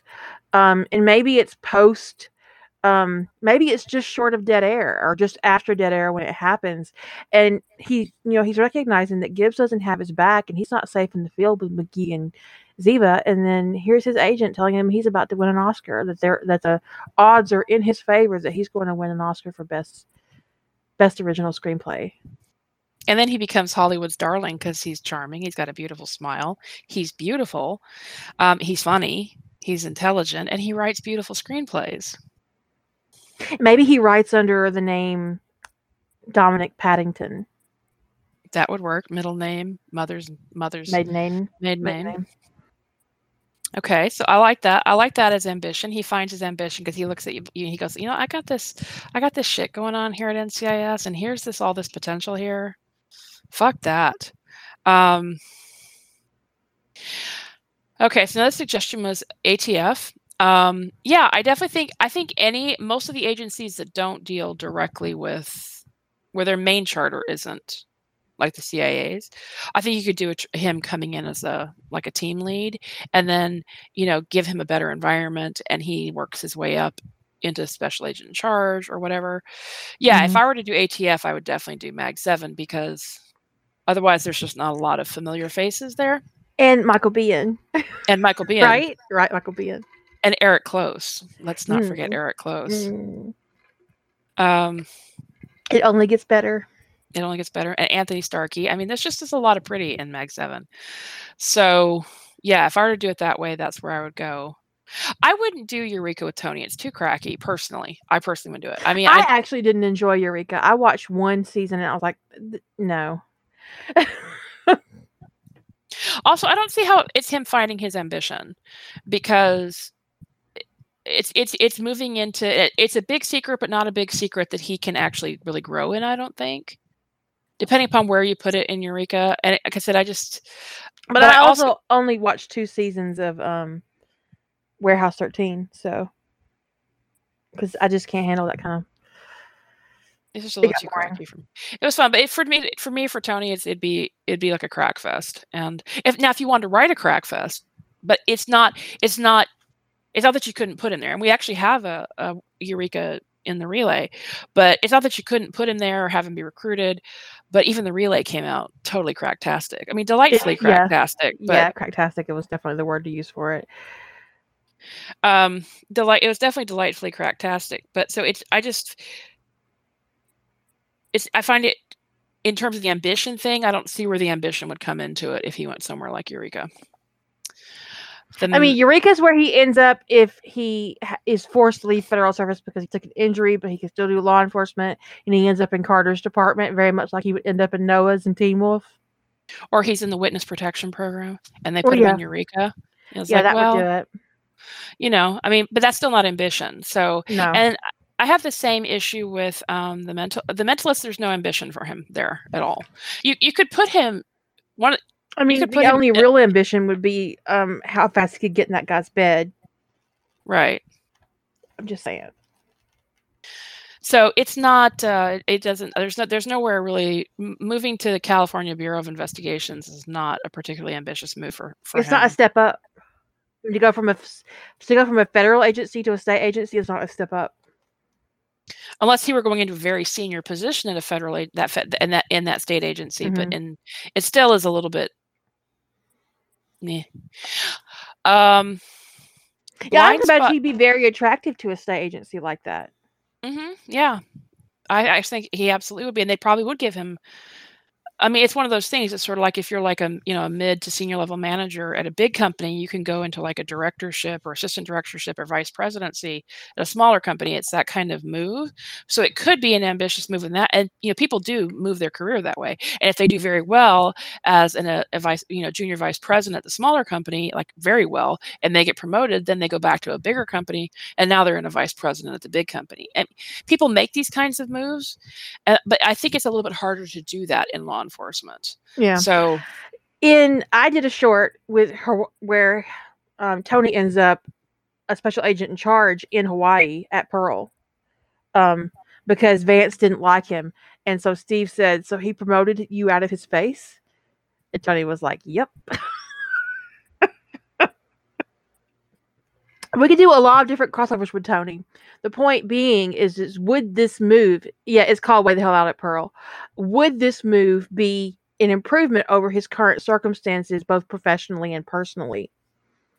Now, if you want him to, he could find his ambition to go be, a world famous cake maker is more ambitious than making a lateral move into state service or going to work, in corporate security. And those are not ambitious moves. So it'd be more ambitious for him to open his own restaurant, frankly. When you think about somebody wanting to be their own boss and make their own restaurant and pursue their passion, that is an ambitious move, even if it's not necessarily on his typical career trajectory, but it's not finding his ambition to say, go be a police officer in Hawaii. That's finding Dick. It's not finding his ambition, unless his ambition is to get Dick. Unless his ambition is just to be really happy with a Navy SEAL. Right. Which is a perfectly reasonable ambition. Tony auditions for the Great British Bake Off.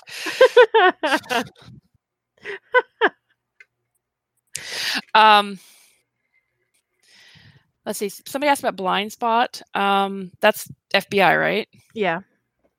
Yeah. I mean, that's a case of I think it's another case of another potential crossover, like a team to put him with. I don't know where the ambition would come in unless he was like the head of the team. He was the head of the unit, in which case he would already have to be at the FBI. Steve names his Dick ambition. I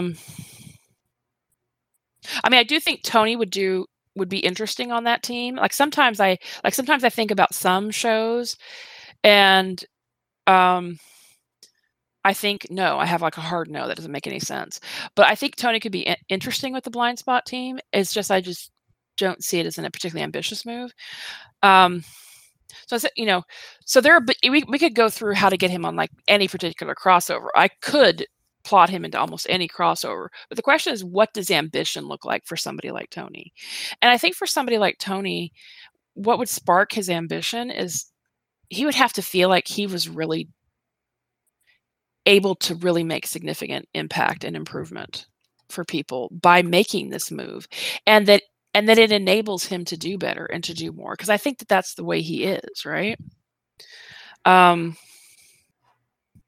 I did plot a story where Tony winds up with a kid, and he it's not a secret baby. He knows the kid is coming, and he doesn't want to. He's a single parent, and he can't have the kind of risk that he's got on Gid's team, especially since he gets injured so much. And so he decides that he's going to take control of Destiny. And he calls Mike Wepler and says, "Do you have a spot for me?" And Mike's like, "Well, thank fuck, I've been trying to recruit you for years." And he ultimately winds up becoming the head of the cold case unit at NCIS, which is a huge unit. But you could do something similar where he winds up, the head of the cold case unit at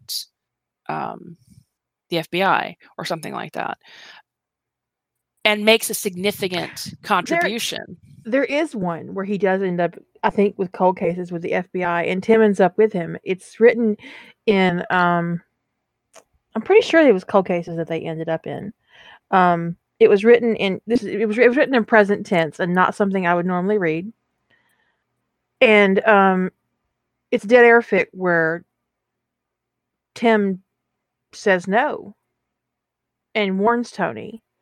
And when Gibbs backs Ziva up instead of Tony and Tim, they leave and go to the FBI. Now, I think they end up in cold case there. I can actually think of the author's name. And I don't normally read first-person work. Not first-person work. I read first-person work. I don't read present tense work. And yet, it was good. It's called Being True. I got the link for that one, but I didn't think it was present tense. So I thought this is not the one, because it was something about it that was off-putting, and I don't remember what it was. It's not something I'd normally read, but I did read a first-person fic like that. Not first-person, present tense fic, and I find present tense agitating. Even when the craft is good, most of the time it makes me very nervous. And like, there's an urgency in present tense fic that really agitates my anxiety and exceeds my medication. First person, there's like one first person present tense story that I'll read, and two. There's two. One from back in my days. No, this is I enjoy this one, Being True, but this is not the one that I'm thinking of, because the one I'm thinking of was definitely written in present tense. I remember you and I talking about it, and I said, "How dare you give me a link on present tense?" And you were like, "Oh yeah," because you don't read present tense either, as a rule, right? Oh. And we were both kind of horrified ourselves for enjoying it, whatever it was. But the one that where they go to the FBI together, Tim and Tony, and Tim stands up for Tony and reports the problem with Ziva, that is Being True. Okay. By Jay Lenkra. I don't know how to pronounce her name. That's in the link library. But the one that's written in the one that's written in present tense, I don't remember which one that is.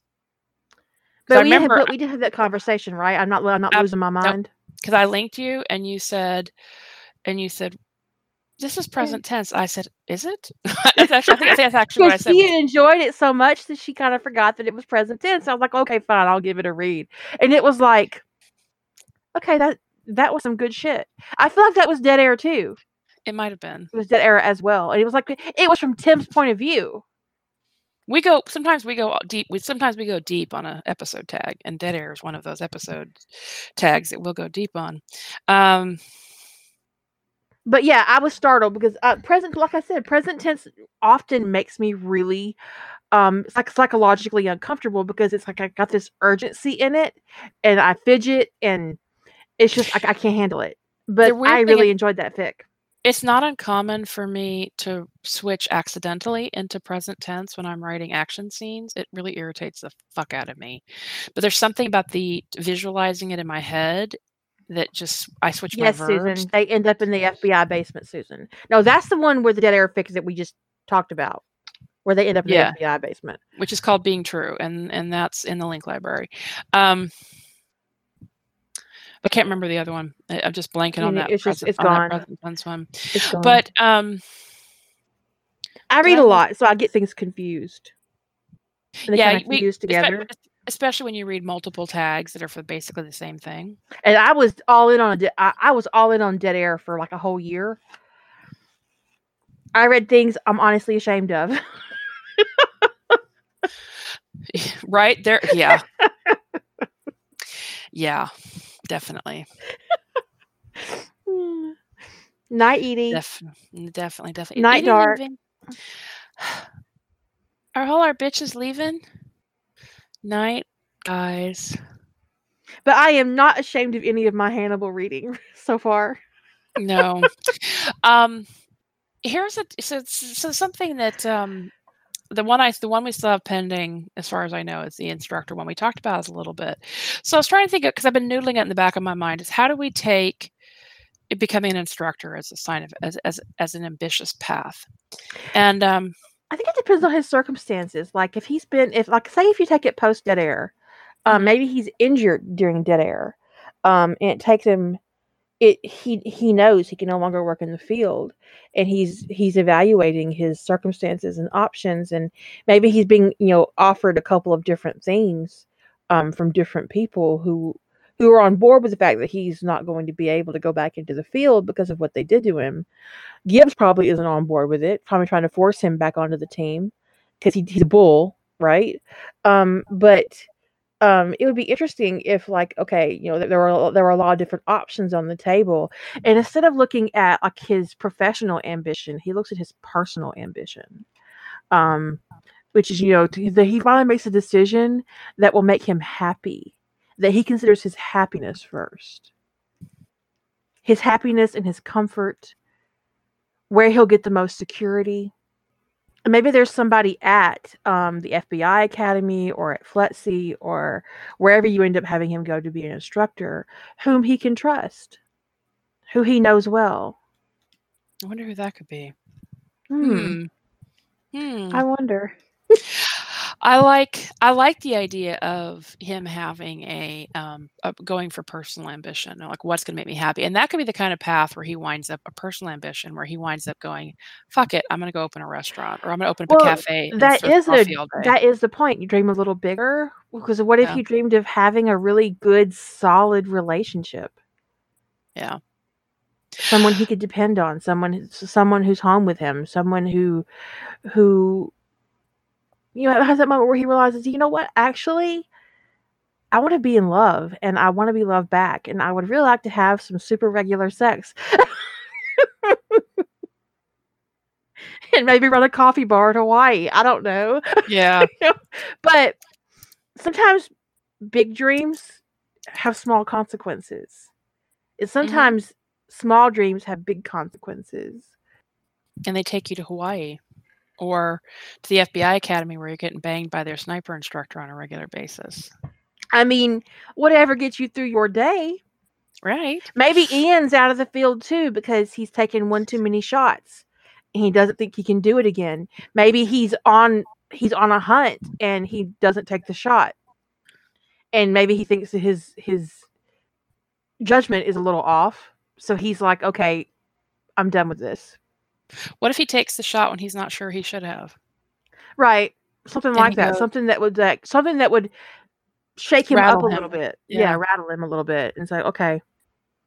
So he goes into the FBI Academy and he's teaching, and he hears about Tony, who's been injured while on the job because his team turned off their fucking radios, and he reaches out and says, "Hey, buddy, how you doing?" And there ends up being a position at the academy that Tony's perfect for.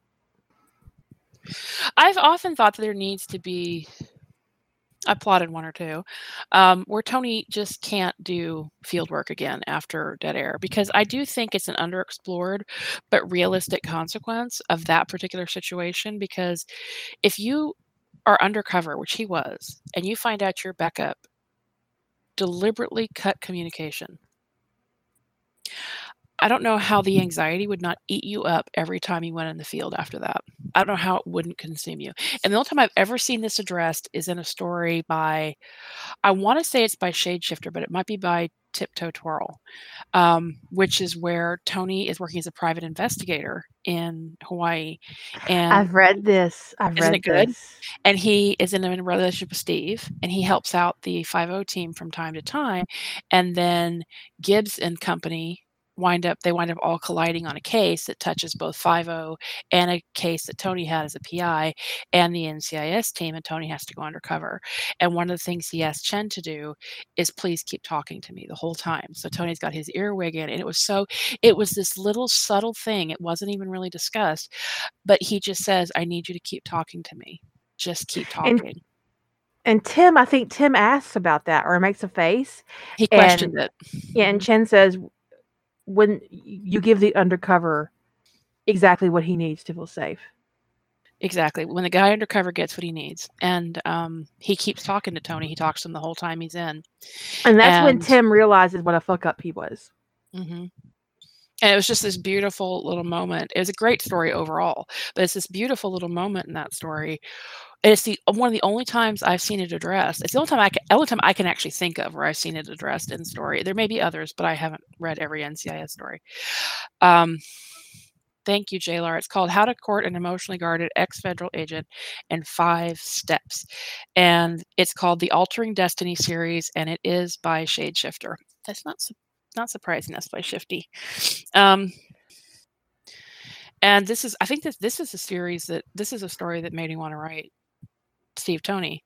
I think this was my first mothership story. Yeah.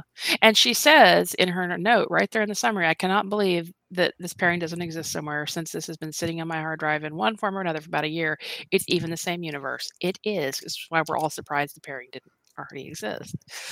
But anyway, it's just there would be a realistic consequence to if Tony chooses to continue to ever go undercover again. After that, it would be immense. And I would like a fic where maybe Gibbs does brush it aside or makes it go away and Tony accepts it. But then there comes an opportunity and they need another undercover situation and Tony refuses. Like, look, we worked through it, right? You made it all go away. You made it all better. But I don't trust either one of these motherfuckers and I'm not going into the field with them. I don't trust them to have my back. I will not do undercover work with them. And Gibbs has to bring in maybe Balboa's team to be Tony's backup because he refuses to allow Tim nor Ziva to be his backup in the field. Though honestly, if he feels that way, I don't know why he'd be on the team anyway. It was just like, I would like them to know that he doesn't trust them. Is what that boils down to. That's idfic. That's idfic right there. I would like him to say, you know what? No, I don't trust you to have my back. But honestly, he shouldn't be on the team with them at all if he doesn't trust them to have his back. And I don't know how he could after Dead Air. No, even though he wasn't injured at all in Dead Air. There were no consequences. There could have been, and that should have been enough. Yeah. Dead Air should always be the straw that broke the camel's back. It is always so hard when Tony is there after Dead Air because it just maybe after Dead Air he transfers to a different or he gets his own team. Maybe that's how Vance makes it go away because Tony is trying to and he says, okay, if I give you your own team, let you pick your own people, will you back off this? Because his father is a freaking admiral and her dad is the head of Mossad. Yeah. And he agrees and he gets his own team. But then there comes a situation where he has to work with Gibbs' team and he refuses to work with Ziva and Tim undercover. That feels better in my brain. Yeah. Now there is one of my stories. This is all told from Steve's point of view, and Danny's the one who tells Steve this. But one of my 2K shorts, I think, Steve is not sure why Tony won't just make the move. And Danny tells him it's because after the events of Dead Air, that Vance tried to position it as being Tony's problem. Tony was the reason why there had been this breakdown of the team. And Seknav told Vance to put up or shut up. So Tony got his own team to prove that Tony wasn't the problem. And that's what he was doing. That's why he didn't want to burden Steve with that. So he is basically, going balls to the wall at NCIS to prove that he's not the issue. And Gibbs' team, in the meanwhile, has fallen apart, and Tony's team has got the highest solve rate at NCIS. And then the bombing happens. And that's when Tony agrees to go to... And that's where it was Kira's fault. Because she said something Credit, one day on a... not blame. Yes, total... But no, I'm not blaming. Because you said on a podcast one night, she says, I want a story where Steve just goes to DC and takes Tony home with him. And I was like, okay. I mean, it was a little short. Which one was that? It's called... I wrote one too. It's called Ascendant. You wrote a much longer one. Mine, did. I think mine is like literally 2,000 words. I know the word words is in the title. That doesn't help, does it? I'm looking up the title of it. It is called The Actual Words. And I'll get you the link. So I have so many tabs open now that... Okay, so the other thing, I have one weird idea. Spite ambition. I kind of alluded to spite ambition about the thing about Tony becoming a spite writer. What if Tony became a spite sniper? Why can't he do both? Why not? But that's Ian Fick for the win right there. That he blows through all of Gibbs's records. Yeah, but in Daring, Ian knows Tony's he's like, why haven't you kept up your sniper certification? And spiting her.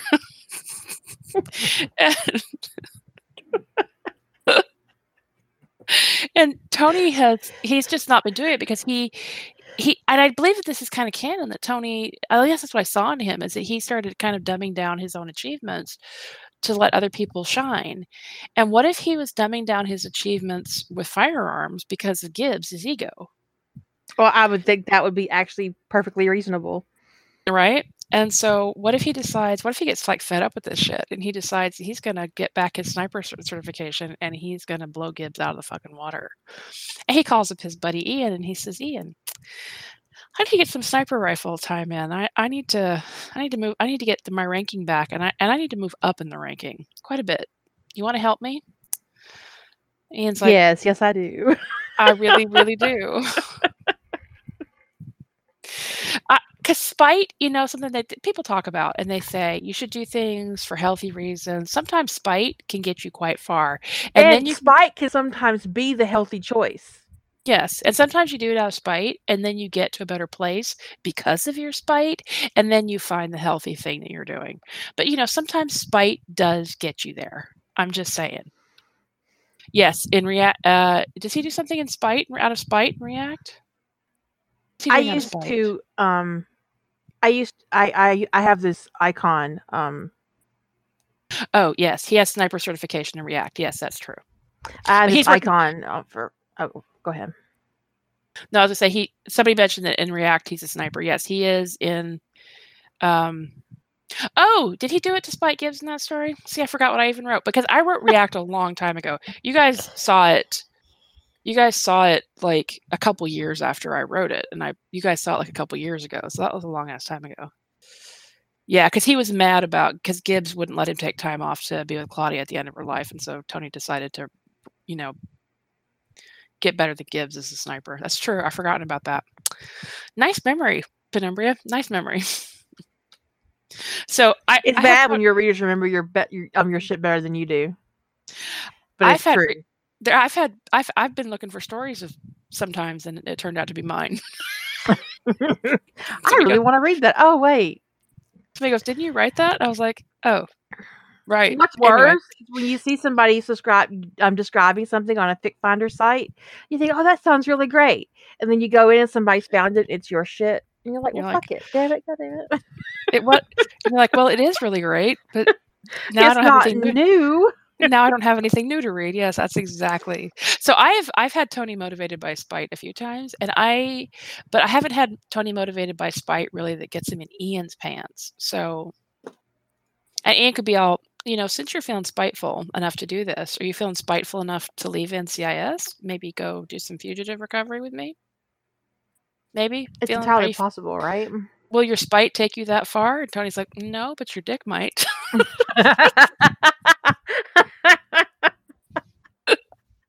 If I'm honest. Anyway, what were you saying before I got diverted by what was in React?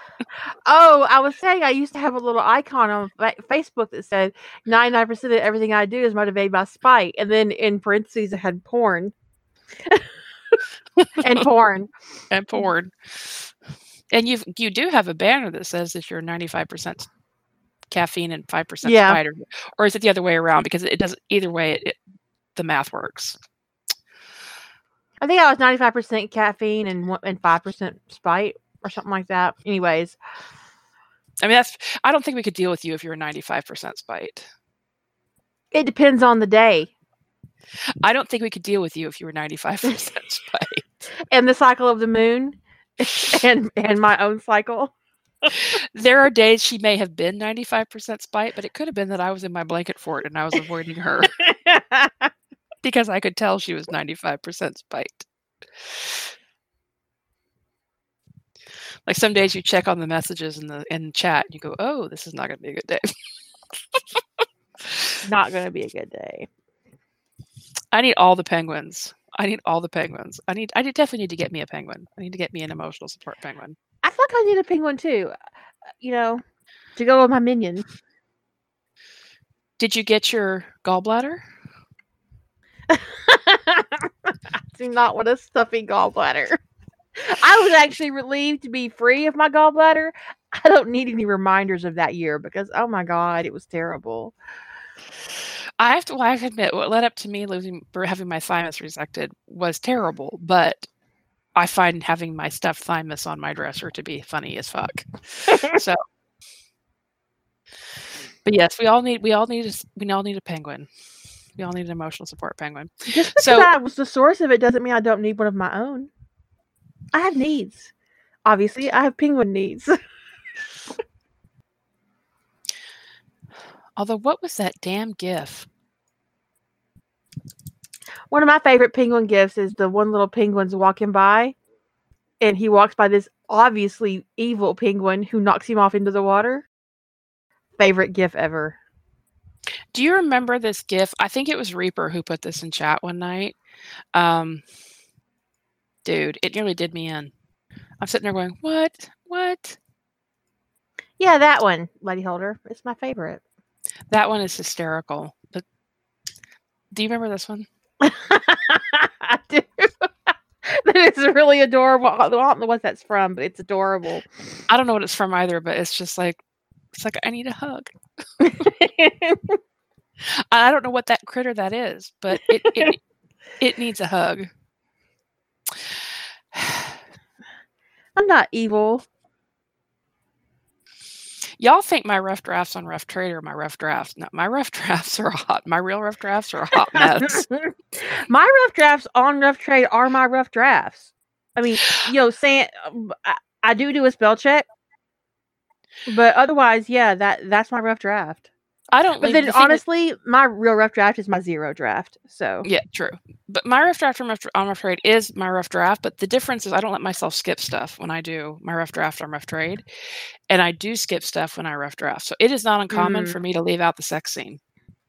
Yeah, I mean, there's going to come a day, probably sometime soon, where you'll see insert sex scene in my ship because I haven't just been in the mood to write sex. But earlier when you were talking about accidentally slipping into present tense during action scenes, I do that during sex scenes. Yeah. Pretty much anything with it can happen anytime where there's just more going on, where the characters are doing things that are very dynamic, which could be sex. Although I usually often lately I'm writing the sex scenes later, so that's not as big a deal. But if I'm writing them at the time, or if it really is like I'm in the zone with a sex scene, it can be a present tense type situation, and then it's really annoying in the edits because it's like, oh, look at that. But so with my rough drafts of my work have more stuff that's missing.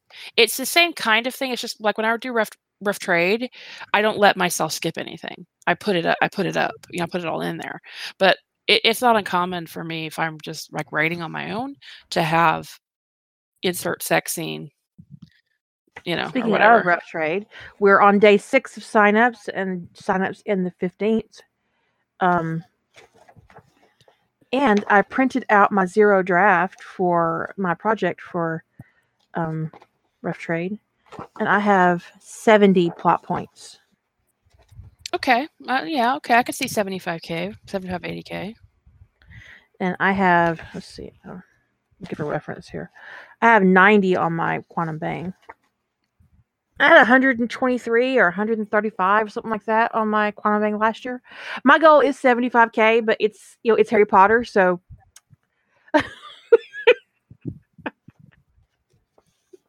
go big or go home. I mean, You're welcome, Ellie. I've also decided on my projects for next year for Sentinels of it, for the Sentinel, the Year of the Sentinel. I'm going to do the sequel to Gravity in April. I'm definitely doing One Mothership in July. And I'm going to do a Rule 63 with McKay and Shepard in November. So I'm still short one story idea for July. So, well, I had too many ideas for July, way too many potentials.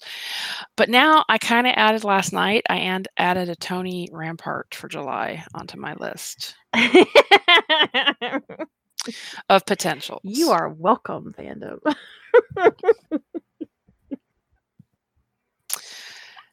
I figure no one will be mad, and I might even be able to keep that down to, yeah, what the fuck ever, dude. It just got all in my brain. I'm planning the sequel to my April right now. I'm planning the sequel to Send for the Man. That could change between now and April, because I do have a small story. So if you remember that April is our sequel. No, our established relationship challenge is not a sequel challenge, but it's easier for me to write an established relationship if I've already written the founding story. Right. That's just my preference. So I have a wealth of stories I could write sequels to, but I really want to write the sequel to Send for the Man, but I have to write a story between.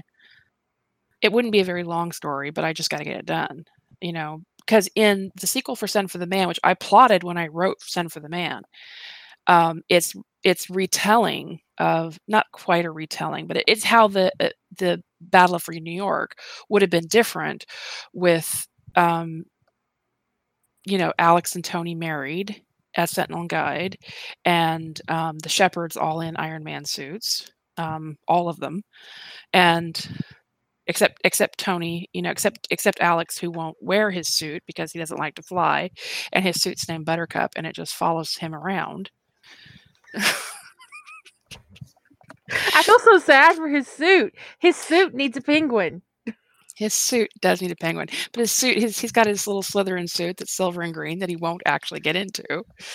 And so it follows him around because that's what Tony's coded the AI to do. But anyway, so all the Shepards have suits, and so it'd be like how things go a little bit differently for the Battle for New York with that. But anyway, so that's where it was plotted. But I didn't want to like just them getting married and the merger of Separate Industries and Stark Industries and the whole suits thing. That story is different from the Battle for New York thing, and I need to write that middle piece. Yeah. The Battle of New York. I mean, it's just like the Battle of the Five Armies. It's like just this big moment. It's a big thing. But, on the other hand, if I just don't feel like getting that middle story written, like these things, they're plotted, I could get to them at any time. I could pick up any of my Sentinel stories and write a sequel to it practically. I mean, there are a few that I could write sequels to really easily, and I will admit that I seriously considered writing the Awakening sequel in April. But if I'm going to write that sequel, I need to do it in private because I have a lot of emotional baggage attached to that, and I don't want to do that in front of people. So But anyway, I think we've exhausted the topic on that, but I'm more than willing to chat, but we probably need to end the podcast because we're hitting 3 hours. So Okay. Yeah. I think we started about 20 minutes late, so I think we're at 2.5 ish. Yeah. So I'll bet that's a good place. I'm going to bet that we'll come in about 2 hours and 15 minutes once she removes our thoughtful silence and all my typing. You said 2 hours and how many minutes? 15. Okay. I will let you guys know. Anyway, I hope you guys enjoyed this podcast. And if you want to stick around and talk about Rough Trade, we can do that. But we shall catch you later. Say good night, Jilly. Good night, everyone.